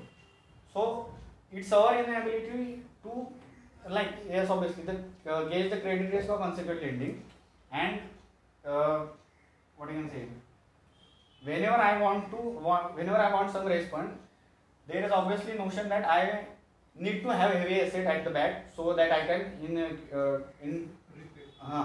in case of default that asset will be monetized to use that. Right. But if we compare the Western countries, the scenario is not there. Like their ratios run into over 100%. So basically, it's like I am earning 100, but I am carrying a debt of 123. So how would I access pay that? So that is unsecured lending part. So that needs to change. Like even if we there is a concept called as CDS, that is credit default swap. The whole 2008 scam, financial collapse or financial crisis was happened due to because of that. So that is the what you can say, a probable option of how the unsecured lending can be used.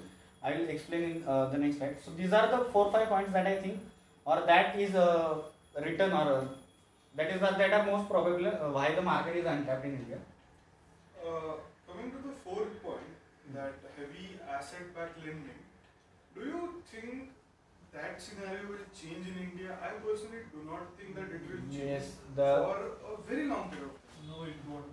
Because we are heavily regulated. We are heavily regulated, and even we can say that our laws are not up to the mark. If you consider, even US market is heavily regulated, but their laws are up to the mark. Therefore, even if there is some kind of unsecured, or there is a lot of unsecured lending there, then also it doesn't create a huge problem. There are regulations for it, Yes. but in India, that's the In problem. India, it is not seen, because in US, if you see, the penetration of credit cards is something another level. It is, Right. people don't use debit cards, Right. but in India, I read a report approximately of the whole population. They had given some numbers, some 994 million million debit cards are there, and there are just 10-20 million credit cards which are there in the market. So due to this reason, and also the mentality which we have, right?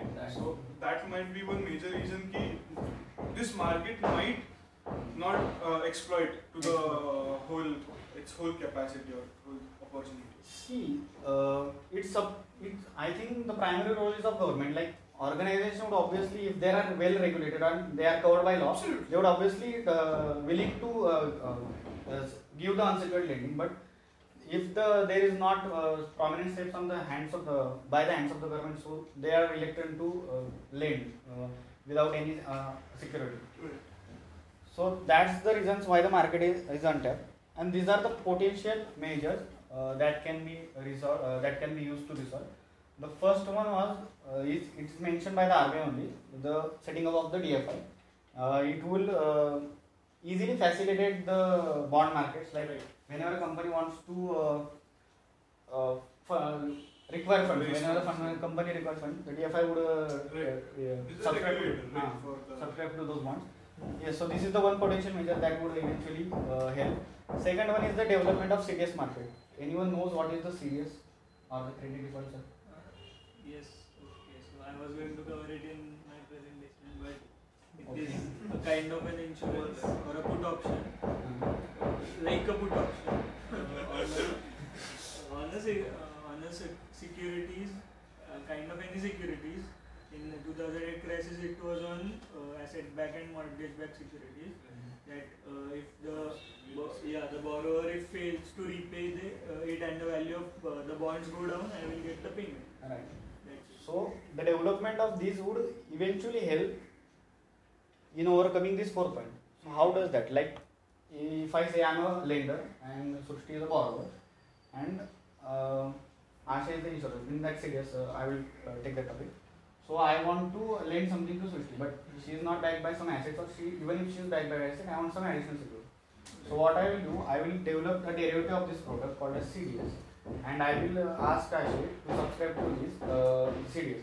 So even in tomorrow's case she fails, Asha will lend me, Asha will reimburse me. So I would be more willing even if she is unsecured, because Asha is subscribing to my loan. So if that happens, there would be more unsecured lending, and eventually the bond market will spur. This is what happened, right? This is what happened in US, but that eventually the derivative itself failed. So But why would Ashay subscribe? Like she is paying Ashay. I will cover it in my. Okay. yeah, so this is the whole story of credit revolves out, and it is not. It's the demand of the market institution like mutual funds and others to develop that market, but the steps are to be taken. And third one is the bond ETFs to increase liquidity and retail participation. Recently I posted in a group about Bharat Bond ETF. It was announced in last year only. So ETFs are basically bonds which are bond ETFs are basically bonds which are tradable on exchanges.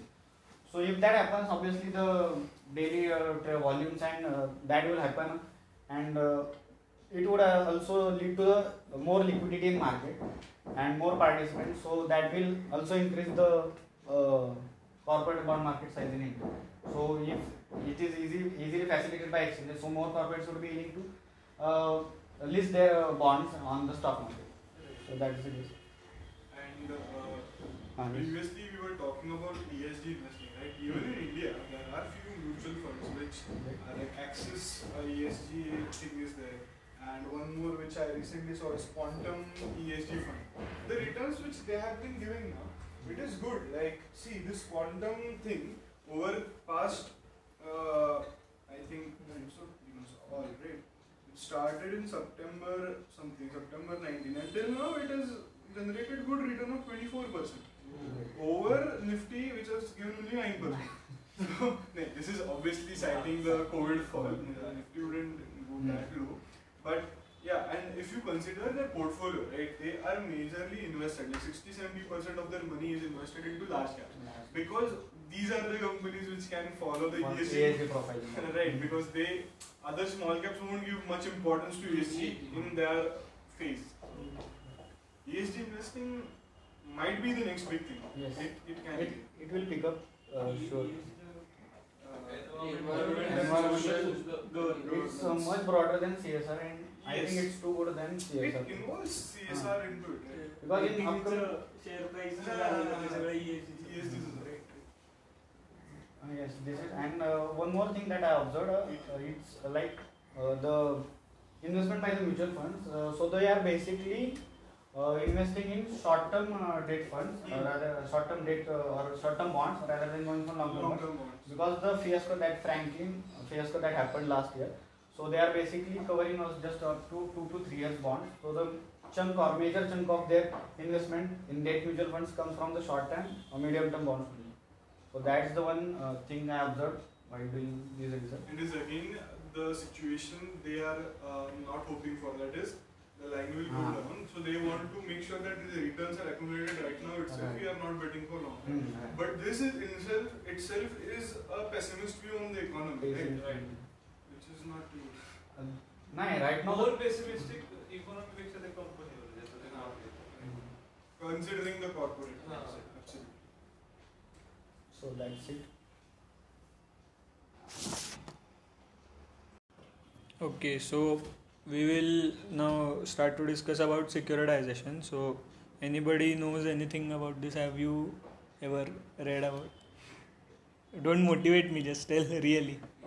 Okay, so what do you know? Something that happened in 2008, the mortgages were clubbed together and they were easily traded. Okay, so 2008 part is one part of it, but actually it is a very useful and very important concept. So as a finance, we are not really finance students, but we should all know about it.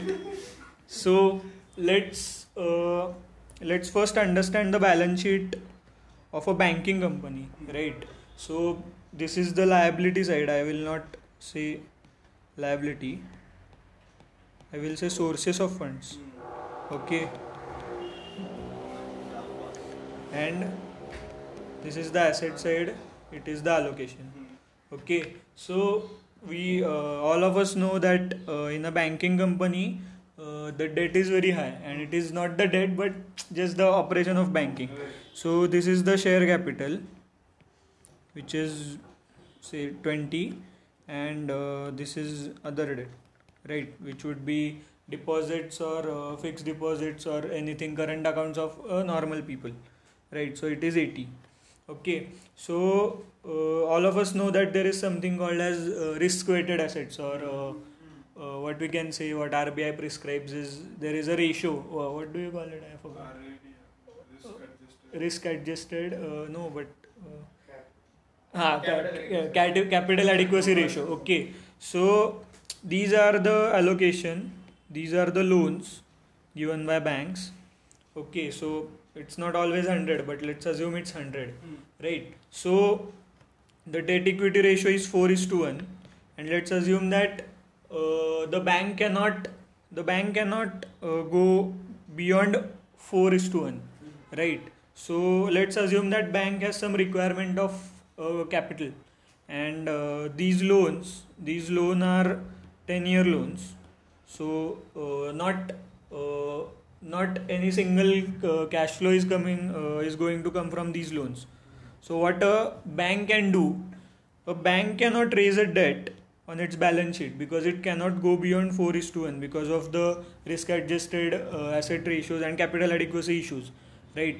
It cannot raise share capital because if it starts doing like this, it can just going to add share capital, and then the investors would ask that you are not doing business, you are just asking for share capital.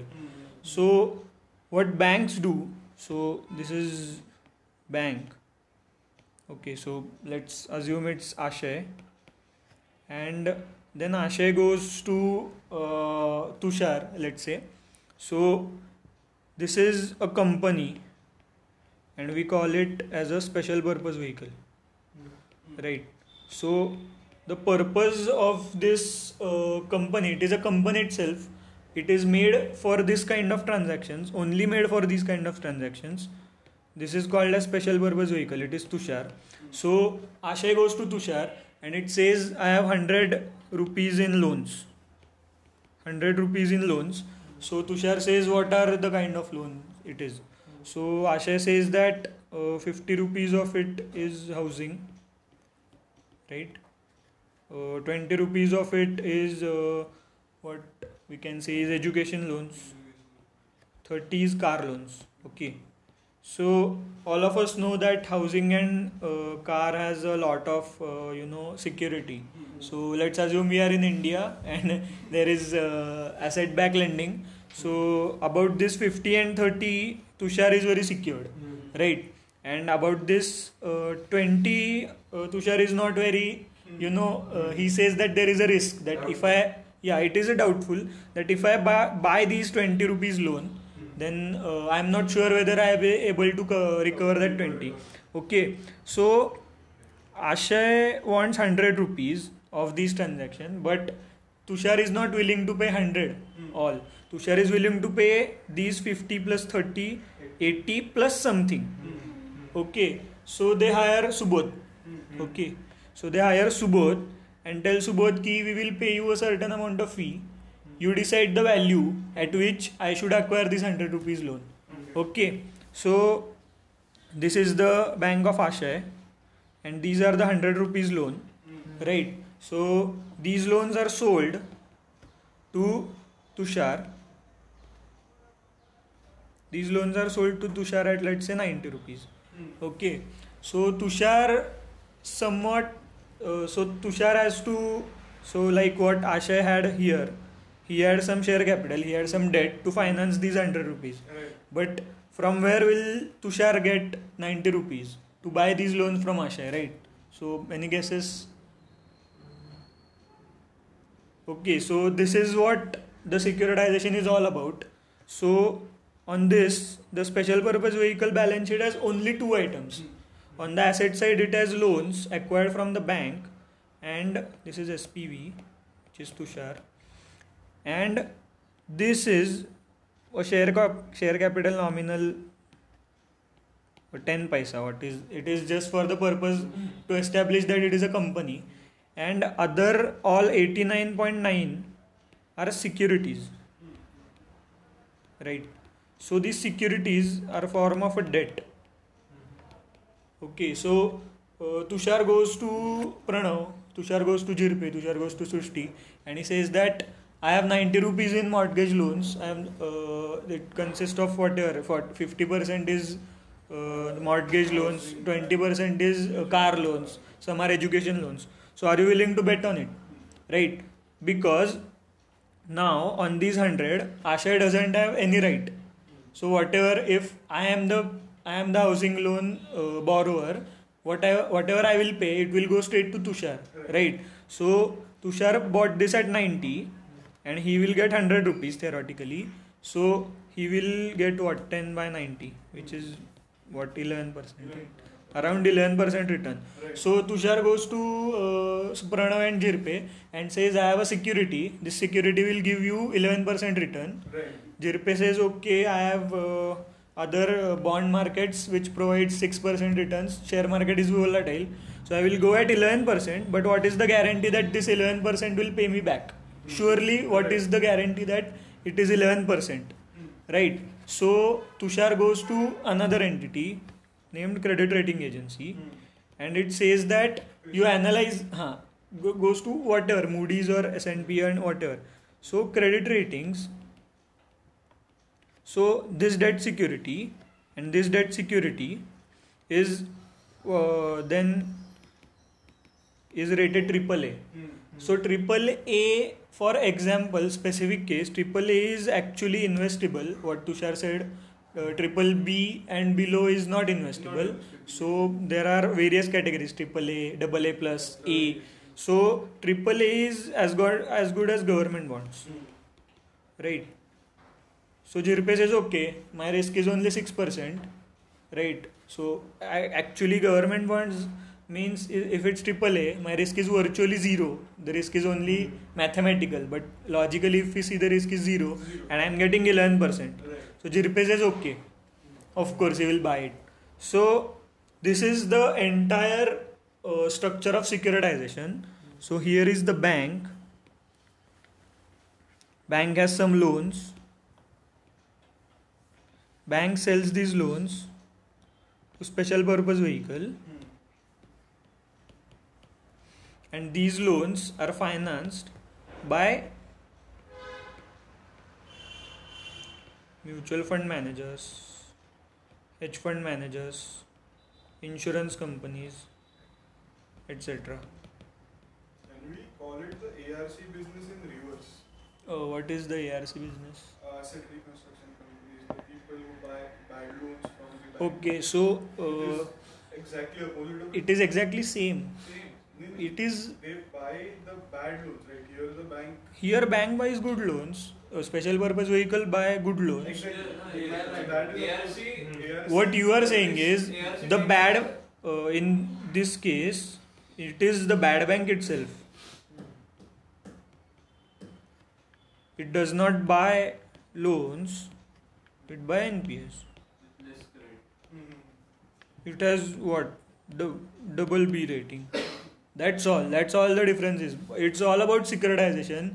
Bad bank, asset reconstruction, everything is about securitization.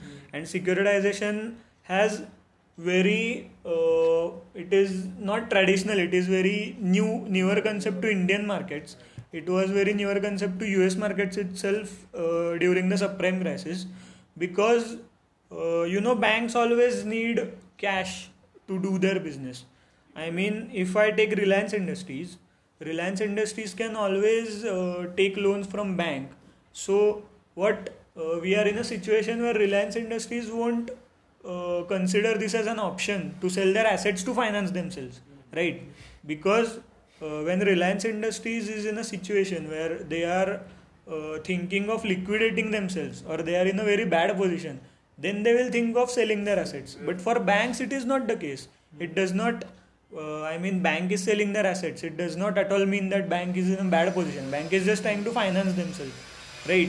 So I will now explain what happened in subprime crisis, right? So this is the bank, and bank had some loans, mortgage loans, right? So this is 100. They appointed. Okay, so I will also tell you who is the valuation guy. It is some very infamous guy. So it's an investment banker generally. We call it as a merchant banker. So in USA the transactions are carried out that there is no specific special purpose vehicle. If I am an investment bank, I directly buy loans from Tushar, from Ashay, and I directly tell people to subscribe for it, right? So I directly buy the risk from the bank and sell it to the fund managers or hedge funds, right? So the special purpose vehicle concept is just for the sake of explaining the concept of securitization. So these are the investment bank who value the things, and they are the lawyers, they are the chartered accountants. So they do all the legal stuff, they do all the valuation stuff, and they charge very low fee for it, because for them it is the revenue. Right. So what happened was, these mortgages, 100 rupees, right? So what happened was, there is a very good documentary, Inside Job, so you should watch it. It's way better than Big Shot in my opinion. So what happened was, if I take a loan of 100 rupees, it is now a personal scenario. Then if a house is for 100 rupees, there is some down payment, right? India, it may be 20%. So that means 20 rupees I should pay upfront, and 80 rupees is loan, right? So what happened in case of subprime crisis was, bank started giving loans of entire 99 rupees, and only 1 rupee was taken as a down payment, right? So even a beggar could buy a loan worth of millions, worth of anywhere between 500k to 1 million, and it is just financed by the bank itself. He does not need to pay a penny from his pocket, right?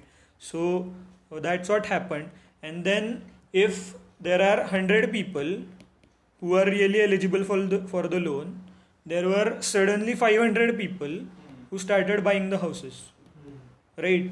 Because they didn't have to pay their own money, right? So then the real estate market went up. First of all, the real estate boom, what happened was, so actually real estate was just the starting point of it. The very bad consequences, or only real estate boom was not the reason behind the what we could say the extent of the consequences. It all started in the financial markets, right? So what these investment banks did was, they all clubbed these loans together and they made a parts of it, right? So this is mortgage, this is education loan, this is car loan, this is credit card loan, and clubbed them together and then created a security named asset-backed security, right? So there was an option, you can buy only mortgage-backed securities, and the credit rating to all of it was given as AAA. So there were many allegations that it is kind of a fraud, because you cannot give AAA to credit card. Even a 19-year-old student like me can justify it, that you cannot give a government bond rating to a credit card payer, who is not even sure that he will get his next salary. I mean, it's not the case that he will not get his salary, but we are still cannot compare the government bonds to the credit card bills, right? So there is a very high chance that we can have default on credit cards, but still the securities backed by credit cards were given AAA rating. And what credit rating agencies argued on that part against the Congress was that it's our opinion. We do not do any what we can say. We do not make any So it's merely our opinion. You can depend on it if you want. It's not your obligation to depend on us. We are not any government authorities, right? So this was the first case, the credit rating thing. The second case was many hedge funds and mutual funds started investing in these because it's AAA rated, right? So now the hedge funds and mutual funds. One small doubt here. Okay. The ratings were given as if they were prime, Right. But were hedge funds and mutual funds, the managers which were there, were they so foolish that they didn't even look at fact sheets? I will tell you. Okay. So this is the portfolio of a hedge fund, right? So portfolio of a hedge fund consists of shares, right? So shares is a volatile category, right? Then it comes government bonds. So the government bonds are very secure and low return. So then what securitization offers you is you have 2 types of or 3 types of securities. I am offering you a fourth option which has a different kind of standard deviation, which is risk, and different kind of return on it, right? So you are now in a position to choose between 4 options, which is a very good thing. So as a hedge fund manager or a mutual fund manager, you would want a 4th option. So you go to these mortgage-backed securities, and for you it is same as this, right? It is very secure and rate of return is very high. So I am getting 15% on AAA rated securities. I will definitely buy it, right? So people started buying it. Okay, so this is the kind of thing that happened in case of hedge funds and mutual funds, right? So what I said in the previous presentation, that hedge funds are nothing but people, right? So people have retirement savings in these, and people lost all of it because just this security failed. Because most of the portfolio allocation was done to this, because in shares I have more returns but very more risk. In government bonds I have less risk but less return. So I go to mortgage-backed security, which has very low risk according to the credit rating agency and very high return, right? Again the same thing. You want to cover it again, or Yes, I will cover it for your doubt. So now what happened was some hedge fund managers realized that we should just like we research the economy in order to research the government bonds, and we research the shares or the company's annual report, we should also give attention to this mortgage-backed security. Okay, so these mortgage-backed securities made of 10,000s of mortgages, right? So one security is of let's say $1 million, and it consists of 10,000s of mortgages. So who is responsible before buying? The hedge fund manager, right? Obviously he is the responsible person before buying these mortgages. So what was shown in the Big Short was, this is the same thing what you asked me, that one hedge fund manager which actually did research before buying the security, and he came across the thing that these are AAA rated but the default rates are very high. exactly. Right. So if the default rates are very high, then why are these AAA rated?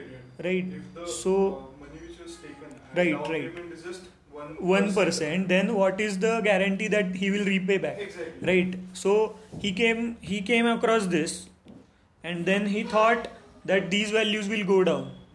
Right. So what he did not invest in these MBS. He went to the investment bank and told them, I want to short them. So by what instrument you should short? I mean, you have to create an instrument by which you can short. You can buy an insurance policy on the edge. So this is what I was telling. I will cover later. Is credit default swap. So this is the credit of mortgage-backed security, and if the contract condition was, this is the mortgage-backed security. It is traded in the market every day. So if its value go down, then the insured party will get payment for the loss it has suffered, and if its value go up, then the premium I am paying to the insurer for the risk he is taking will also go up, right? And and it's not that easy to की मी Nifty 12,000ला short मारला, इतकं easy नसतं आहे transaction. It's very complicated transaction. It has many terms and conditions. It has very complicated mathematical models, and first of all, when I buy nifty put options, I am only risking myself, but as a hedge fund manager I am risking all of the people I am representing, right? So this is what happened in case of credit default swap. So people first started buying credit default swap because they had mortgage backed securities in their portfolio, right? So coming to the question of Pranav, that why will an investment banker would give insurance, previously you asked, right, that why would Ashay give you?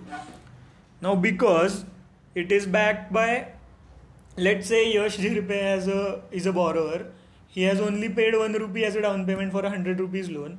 He doesn't pay. Let's assume he doesn't pay. Yes. I have his house. His house is worth 150. So even if I go at 33% loss, I will recover my 100 rupees, right? So in case of mortgage-backed security, the contract is such same as the bank, that if the mortgage-backed security goes down, then the asset-backed, which is the mortgage of the house, it will repay you, right? So Asha is so confident that the housing price will not go down. He will give insurance, right? So these are the investors of MBS. They go to Ashay. And they say we want to buy insurance. So Ashay gets a very much revenue on premiums. He receives premiums, right? And the mortgage-backed security is so strong that its value goes up and up and up, and it receives premium at very high price, right? So this was the first case. Second thing which was happened in case of credit default swaps, that let's assume this is the financial market. This is the total market of mortgage-backed securities worth 1,000 rupees, right? These are the investors representing these securities. So let's assume that they go to Ashay and they buy insurance and they pay him, let's 150 rupees as a premium, right? What Subodh did, he was not an investor in this, but he still went to Ashay and he bought the swaps, he bought the CDS, right? So there was 1,000 rupees worth of mortgage-backed securities, but there were 20 times, which was 20,000 rupees worth of insurance contracts created in this market, right? Because Ashay was so sure that the real estate market will not fail, and even if it fails, I would be able to recover back my yes. I will be able to recover the principal amount at least, right? So he was so sure. And I will also give you another reason why this will not happen in India, because all this market is not on exchange. It is a over the counter basis, and it is not at all regulated by the government. And in India, RBI has specifically issued guidelines to what extent you can securitize your exposures, and how much time, like today if I issue a housing loan, then how much time should I possess it before securitizing it, and what are the consequences of credit default swaps creating it. So in India it will not happen again ever, not even initially, and we should actually thank RBI because they have issued guidelines. In US market is regulated to the extent it is on stock exchanges, because stock exchange is regulated by Securities and Exchange Commission. The over the counter contracts in India, it does not happen itself on the scale it happens in United States of America, right? So this was the thing that happened in subprime crisis. So this was the second stage, right? So the investment bankers, right. So I am a bank, I issue 100 rupees loan, and now I know that he will not pay his 100, but I am not at risk because I sell this 100 to the next special purpose vehicle, investment banker. The investment banker has 100 rupees, but he is also not cared about it because he will sell it to the next person, which is the hedge fund manager. And hedge fund manager is not at all concerned by it because he has bought CDS on it. So this was AIG, which was made a big fool in this crisis because they sold a lot of insurance contract on the basis that it is just a real estate market, and they had a lot of exposure. The banks thought they were smart. The investment banks thought they were smart. The hedge fund managers who actually bought put options, they thought they were smart. They were going to make lifetime of money. The people who got loans thought that I am living rent free in a big mansion, right? So I will introduce another concept, which is adjustable rate loans. So what these are loans? So when I go to the bank, I will we prepare a loan repayment schedule, right? What PGIP we do, right? So the principal is 1,000 rupees and the interest rate is 8%, and we do it accordingly, right? So in first you have to pay interest more and principal less, and then the thing goes like this, and at the last installment your principal plus 8%, so the whole thing you pay, and then your loan is done, right? So what they did was they told to their borrowers that don't pay for first 3 years. Okay, very smart thing. Don't pay for 3 years, start paying for 4th year, right? So in 2004, when these loans were issued, in next 3 years, no payment was received, right? But bank was not at all concerned because they weren't the party to which the payment was going to be made. They already sold their loans here itself. Right. So this party is what should be concerned, and they already had hedged their loss. Right. So actually this party was to be concerned, but they were partying and giving bonuses like anything to their employees and what not. I mean, seriously, it was such foolish thing to do. But then I realized it was not foolish because they knew that they were going to be bailed out by government anyway, so they did it anyway, right? So seriously, I will also tell you what happened with AIG, right? I am right now very criticizing AIG, but I will tell you what happened with AIG also. So in these 3 years, you will not pay anything, and in 2007, you will pay your first installment, EMI, right? You will pay your first EMI, right? But on these 1,000 rupees, the interest is accumulated for 3 years. So the EMI, which should have been 100 rupees, the first installment was like 250 rupees directly, right? So I am a borrower.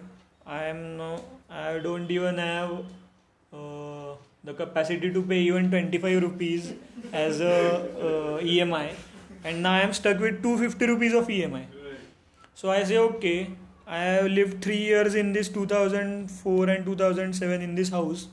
So okay, so I am not able to pay. He tells the bank I am not able to pay. Bank says, okay, then leave your house, go to somewhere else if you cannot repay this home. he's happy. He lived 3 years in a big luxurious mansion. He says okay. So he thought he was over smart. So borrowers, I will just list out people who thought they were smart. Investment bankers,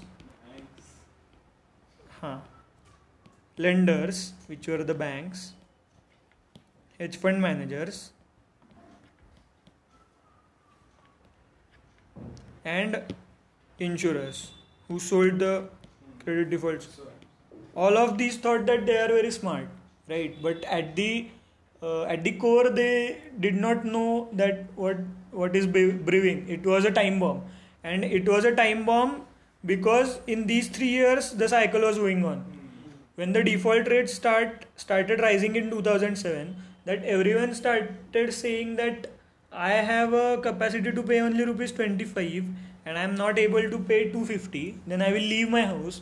And so I did say that only 100 people were able to pay the loans, but loans were given to 500 people, right? So the 400 people started defaulting.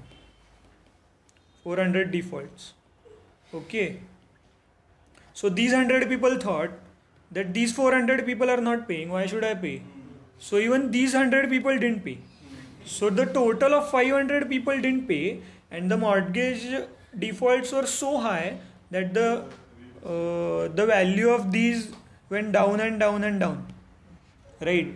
So the value of mortgage-backed securities went down, and as per the contract, AIG should pay now to the hedge fund managers, right? Right. So AIG had rupees 100 in cash. They owed 20,000 rupees to the credit default swap holders. Okay. So not only AIG, I will list out the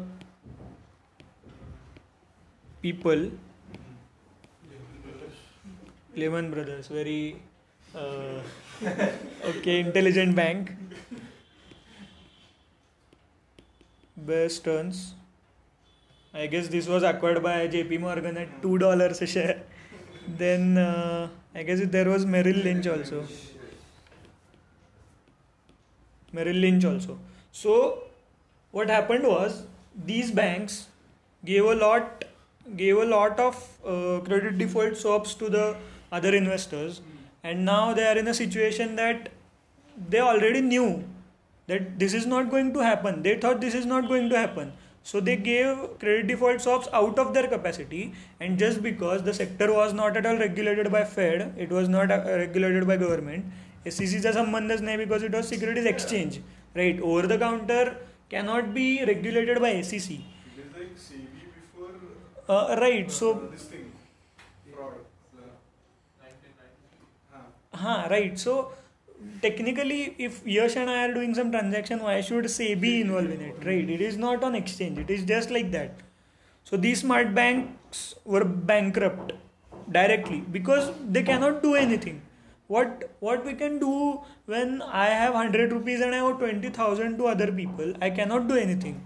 I have only one option to declare myself bankrupt. I don't even have an option. I just have to declare myself as bankrupt. So Banks could buy in dip. yeah. Okay, so these were the three banks. There was another. These come in the same category. These are investment banks.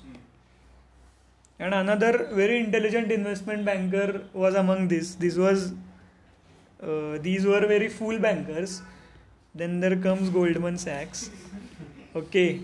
So what they did was, I will just tell you, and the amount of illegal and unethical things went down in this crisis was so bad that now we think that Harshad Mehta was just a small thing in front of these, because even Harshad Mehta said that he did not do a fraud. So what they did was, they bought loans from banks, sold it to hedge fund managers,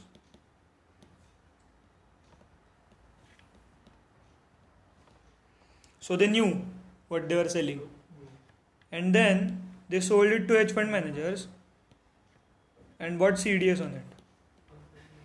Right. So you know what they did, right? So it is like, I know I own a house. I know what defect does it have. I sell it to Tushar and then I buy insurance on house.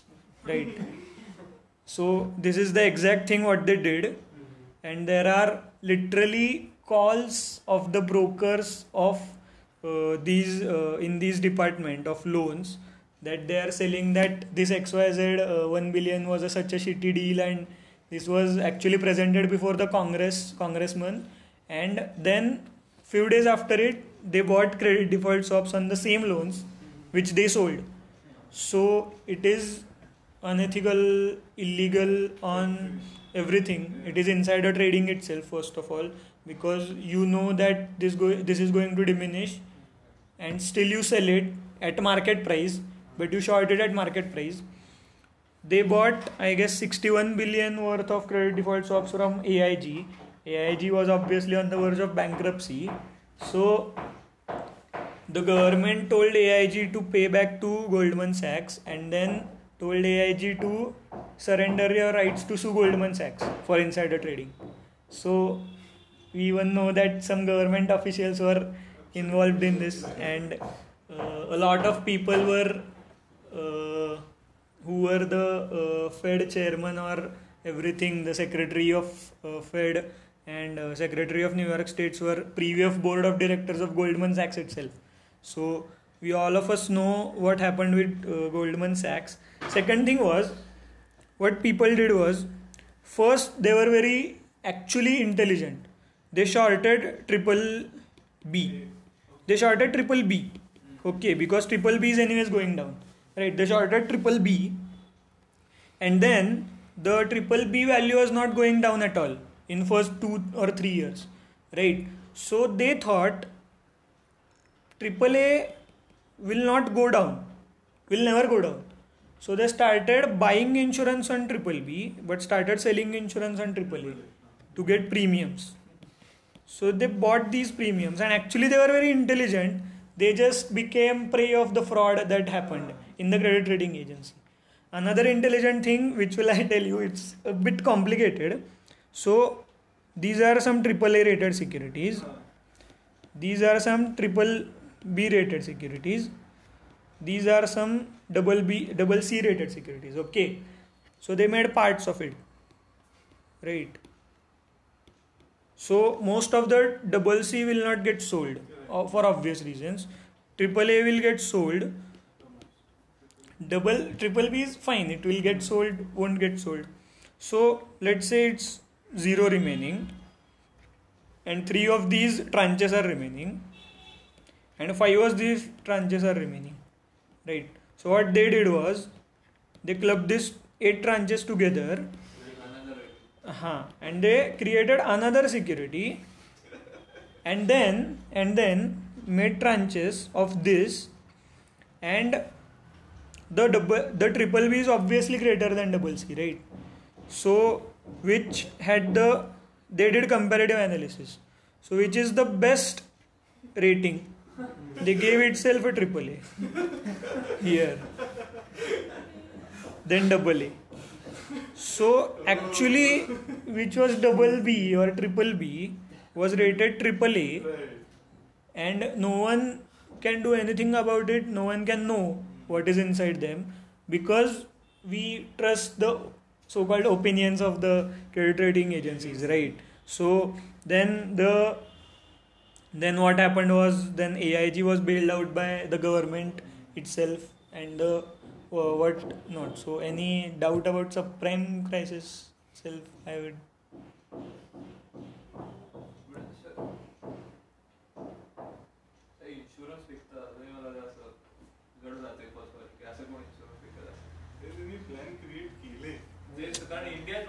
See, तुझा basic doubt सांगतो मी. This is LIC, right? So the basic business of LIC is probability of people dying is very less. It is the basic principle on which the LICs go, right? So it is their revenue, premiums. They get premiums from 100 people at 10 rupees, and the insured value is 50 rupees only. right? So their revenue is 100, and what payments? So only one person dies, and you pay him 50, and other 99 people are not died. So for the person, he pays 1 rupee and he gets 50 rupees. So it's a very good insurance policy for him. And other 99 people, they did not die, but they had an option. If they died, they could have got 50 rupees, right? So the probability of the underlying, which is the person in this case, going down is very less, so that the insurance goes like this. And why I don't hesitate paying 1 rupee? Because if I die, I am in a very bad situation, so I want a cover of 50 rupees, right? So now the companies have profit of 50, so their payment is 50 and profit is 50. This is a bit of 50%, right? Theoretically, which is very good business. That's why your doubt is very irrational, that why would someone sell insurance, because it has profit. And AIG did not think that the real estate prices would go down. Like I said here, 500 people bought houses, so the prices went up. Same way, when 500 people defaulted and banks started selling those houses, the supply was too high that the prices obviously went down. So what banks thought was 150 rupees will go down to 100, but it actually went to literally levels of 5. It was very bad situation. And actually, who suffered this? So let's say there is a fund manager. He has a mutual fund, and he doesn't have CDS in his right, because there are some in America. There is a big culture of hedge funds. So not all fund managers are that kind of. They don't have an exposure to the finance sector as well.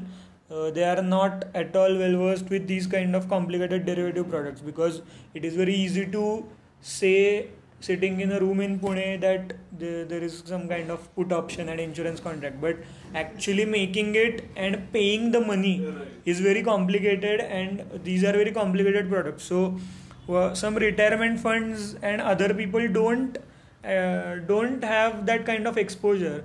People sitting in California don't have an exposure to the Wall Street, right? So what they had in their portfolio, they had a lot of mortgage-backed securities, and all of it went down. So at the end of the day, these retired people lost their savings, and AIG was bailed out at $700 billion. So the people who regularly pay their taxes, except Jeff Bezos, so they were suffered. That's all. And people didn't have lots of people lost their jobs because there was so cash crunch in the market, because the financial sector itself has crashed, right? Only if real estate had crashed, then the extent of the consequences would not have been so big, right? The ripple effect from the real estate to the yes, because the real estate was so much driven by the finance sector itself. Because real estate, you need to have, like Tushar said, in infrastructure and finance sector, there is a lot of need for corporate bonds, right? So I will come back to the securitization part. I think the subprime crisis is a very good thing while explaining the securitization. So in India securitization does not have much of the exposure like USA, because of first major issue, which is taxation. And why would I say taxation? Because A sells its assets to B, which is special purpose vehicle. So what is the provisions of income tax on capital gains here? I sell my capital assets to him. B sells then to the other funds, C. So again, this is capital gains, So what is the provisions of income tax? Income tax, what I read was there is no such provision about securitization in Income Tax Act. Secondly, the accounting issue. So how will you account it? Like today you bought 100 rupees of loans and you sold it for 90 rupees, right? So it's a very bad transaction, but actually I was not at all 100% sure that I will recover 100. I was only 75% sure that so 75% was my guess and I hedged my loss at 90 rupees. But accounting does not have these kind of things of hedging, volatility, risk is not a things in our accounting. At least I'm not aware if IFRS and other American accounting standards have it. But in India we don't have it. So the accounting. Third part is valuation. So how to value that we have to buy these loans at 90 rupees, right? So the chartered accountants and chartered financial analysts are people now. The world is closer and even people in India have started learning from USA. So now we can find an approach how Wall Streeters value these kind of securities and implement it here. Accounting valuation is something which is outside the boundaries of law. Accounting is something which has to be followed what is written in Companies Act. So you have to follow Ind AS. You cannot do it right away. Or if you are not a listed entity, you have to follow AS, which is similar, right? So third is valuation. Fourth is basic thing is markets are not matured, which is the very basic thing. Tushar also covered this point that markets are not matured. People are not even aware of shares. People are not aware of bonds. People don't know the difference between shares and bonds. Debt equity, trading on equity. People don't even know it. So if you have to teach people about share capital, you have to come up with some kind of series like Scam 92. After that, no, seriously, because after that people started researching on their own. So just think of what can possibly we introduce to people get well versed with mortgage-backed securities. Something very complicated as mortgage-backed securities. If you see as a CA students, for us shares as a concept is something of very basic, right? For other people it's very complicated. That share market, share capital. It's also part of Indian mentality that तू जुगार खेळतोय, तू हे करतोय, ते करतोय वगैरे. But then these markets are not matured yet. Then lack of money market transactions. Again, what Tushar said was there is not at all a good presence of money market in India. So the mortgage-backed securities will get its valuation from the market forces, demand supply things, right? But if there is no good market present in the so how will the valuation take place? So there is not at all a good presence of money market in India. Thirdly, again there is a law, big law,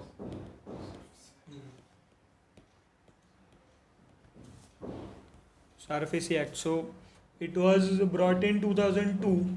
It was again, they had some amendments in 2014, 2016. But this is still the prime law in India. And let me tell you, there is no such law in US till now. Because the bankers on Wall Street are lobbying so much against regulation. Because if the regulation comes in, their incentives will be questioned. The transaction like these, what Goldman Sachs did here, will get questioned. And then how will they exploit general public, right? So they want to exploit general public. So they don't want regulation of government at all, right? Goldman Sachs, I don't think there is such bank as Goldman Sachs in India. And I hope there will not be any bank who exploit general public like this. Because we cannot expect general public to understand these complicated contracts and acts, right? Even 90% of the chartered accountants won't know this act in detail, because why should they know? But the responsibility of people who know it is that they should not exploit other people, right? It is the responsibility, and it comes under ethics. It's not law, it's under ethics. So it's your personal choice to follow the ethics. It's your personal choice not to follow ethics. If you don't follow ethics and a group of people running the economy and a country comes together and don't follow ethics, then something like 2008 happens, right? As we have seen. And I guess that's all on securitization. I get the whole process was very clear. The problems faced by Indians is also mentioned here. And if you have any doubt, you can ask. Then by my side, it's over what I wanted to cover.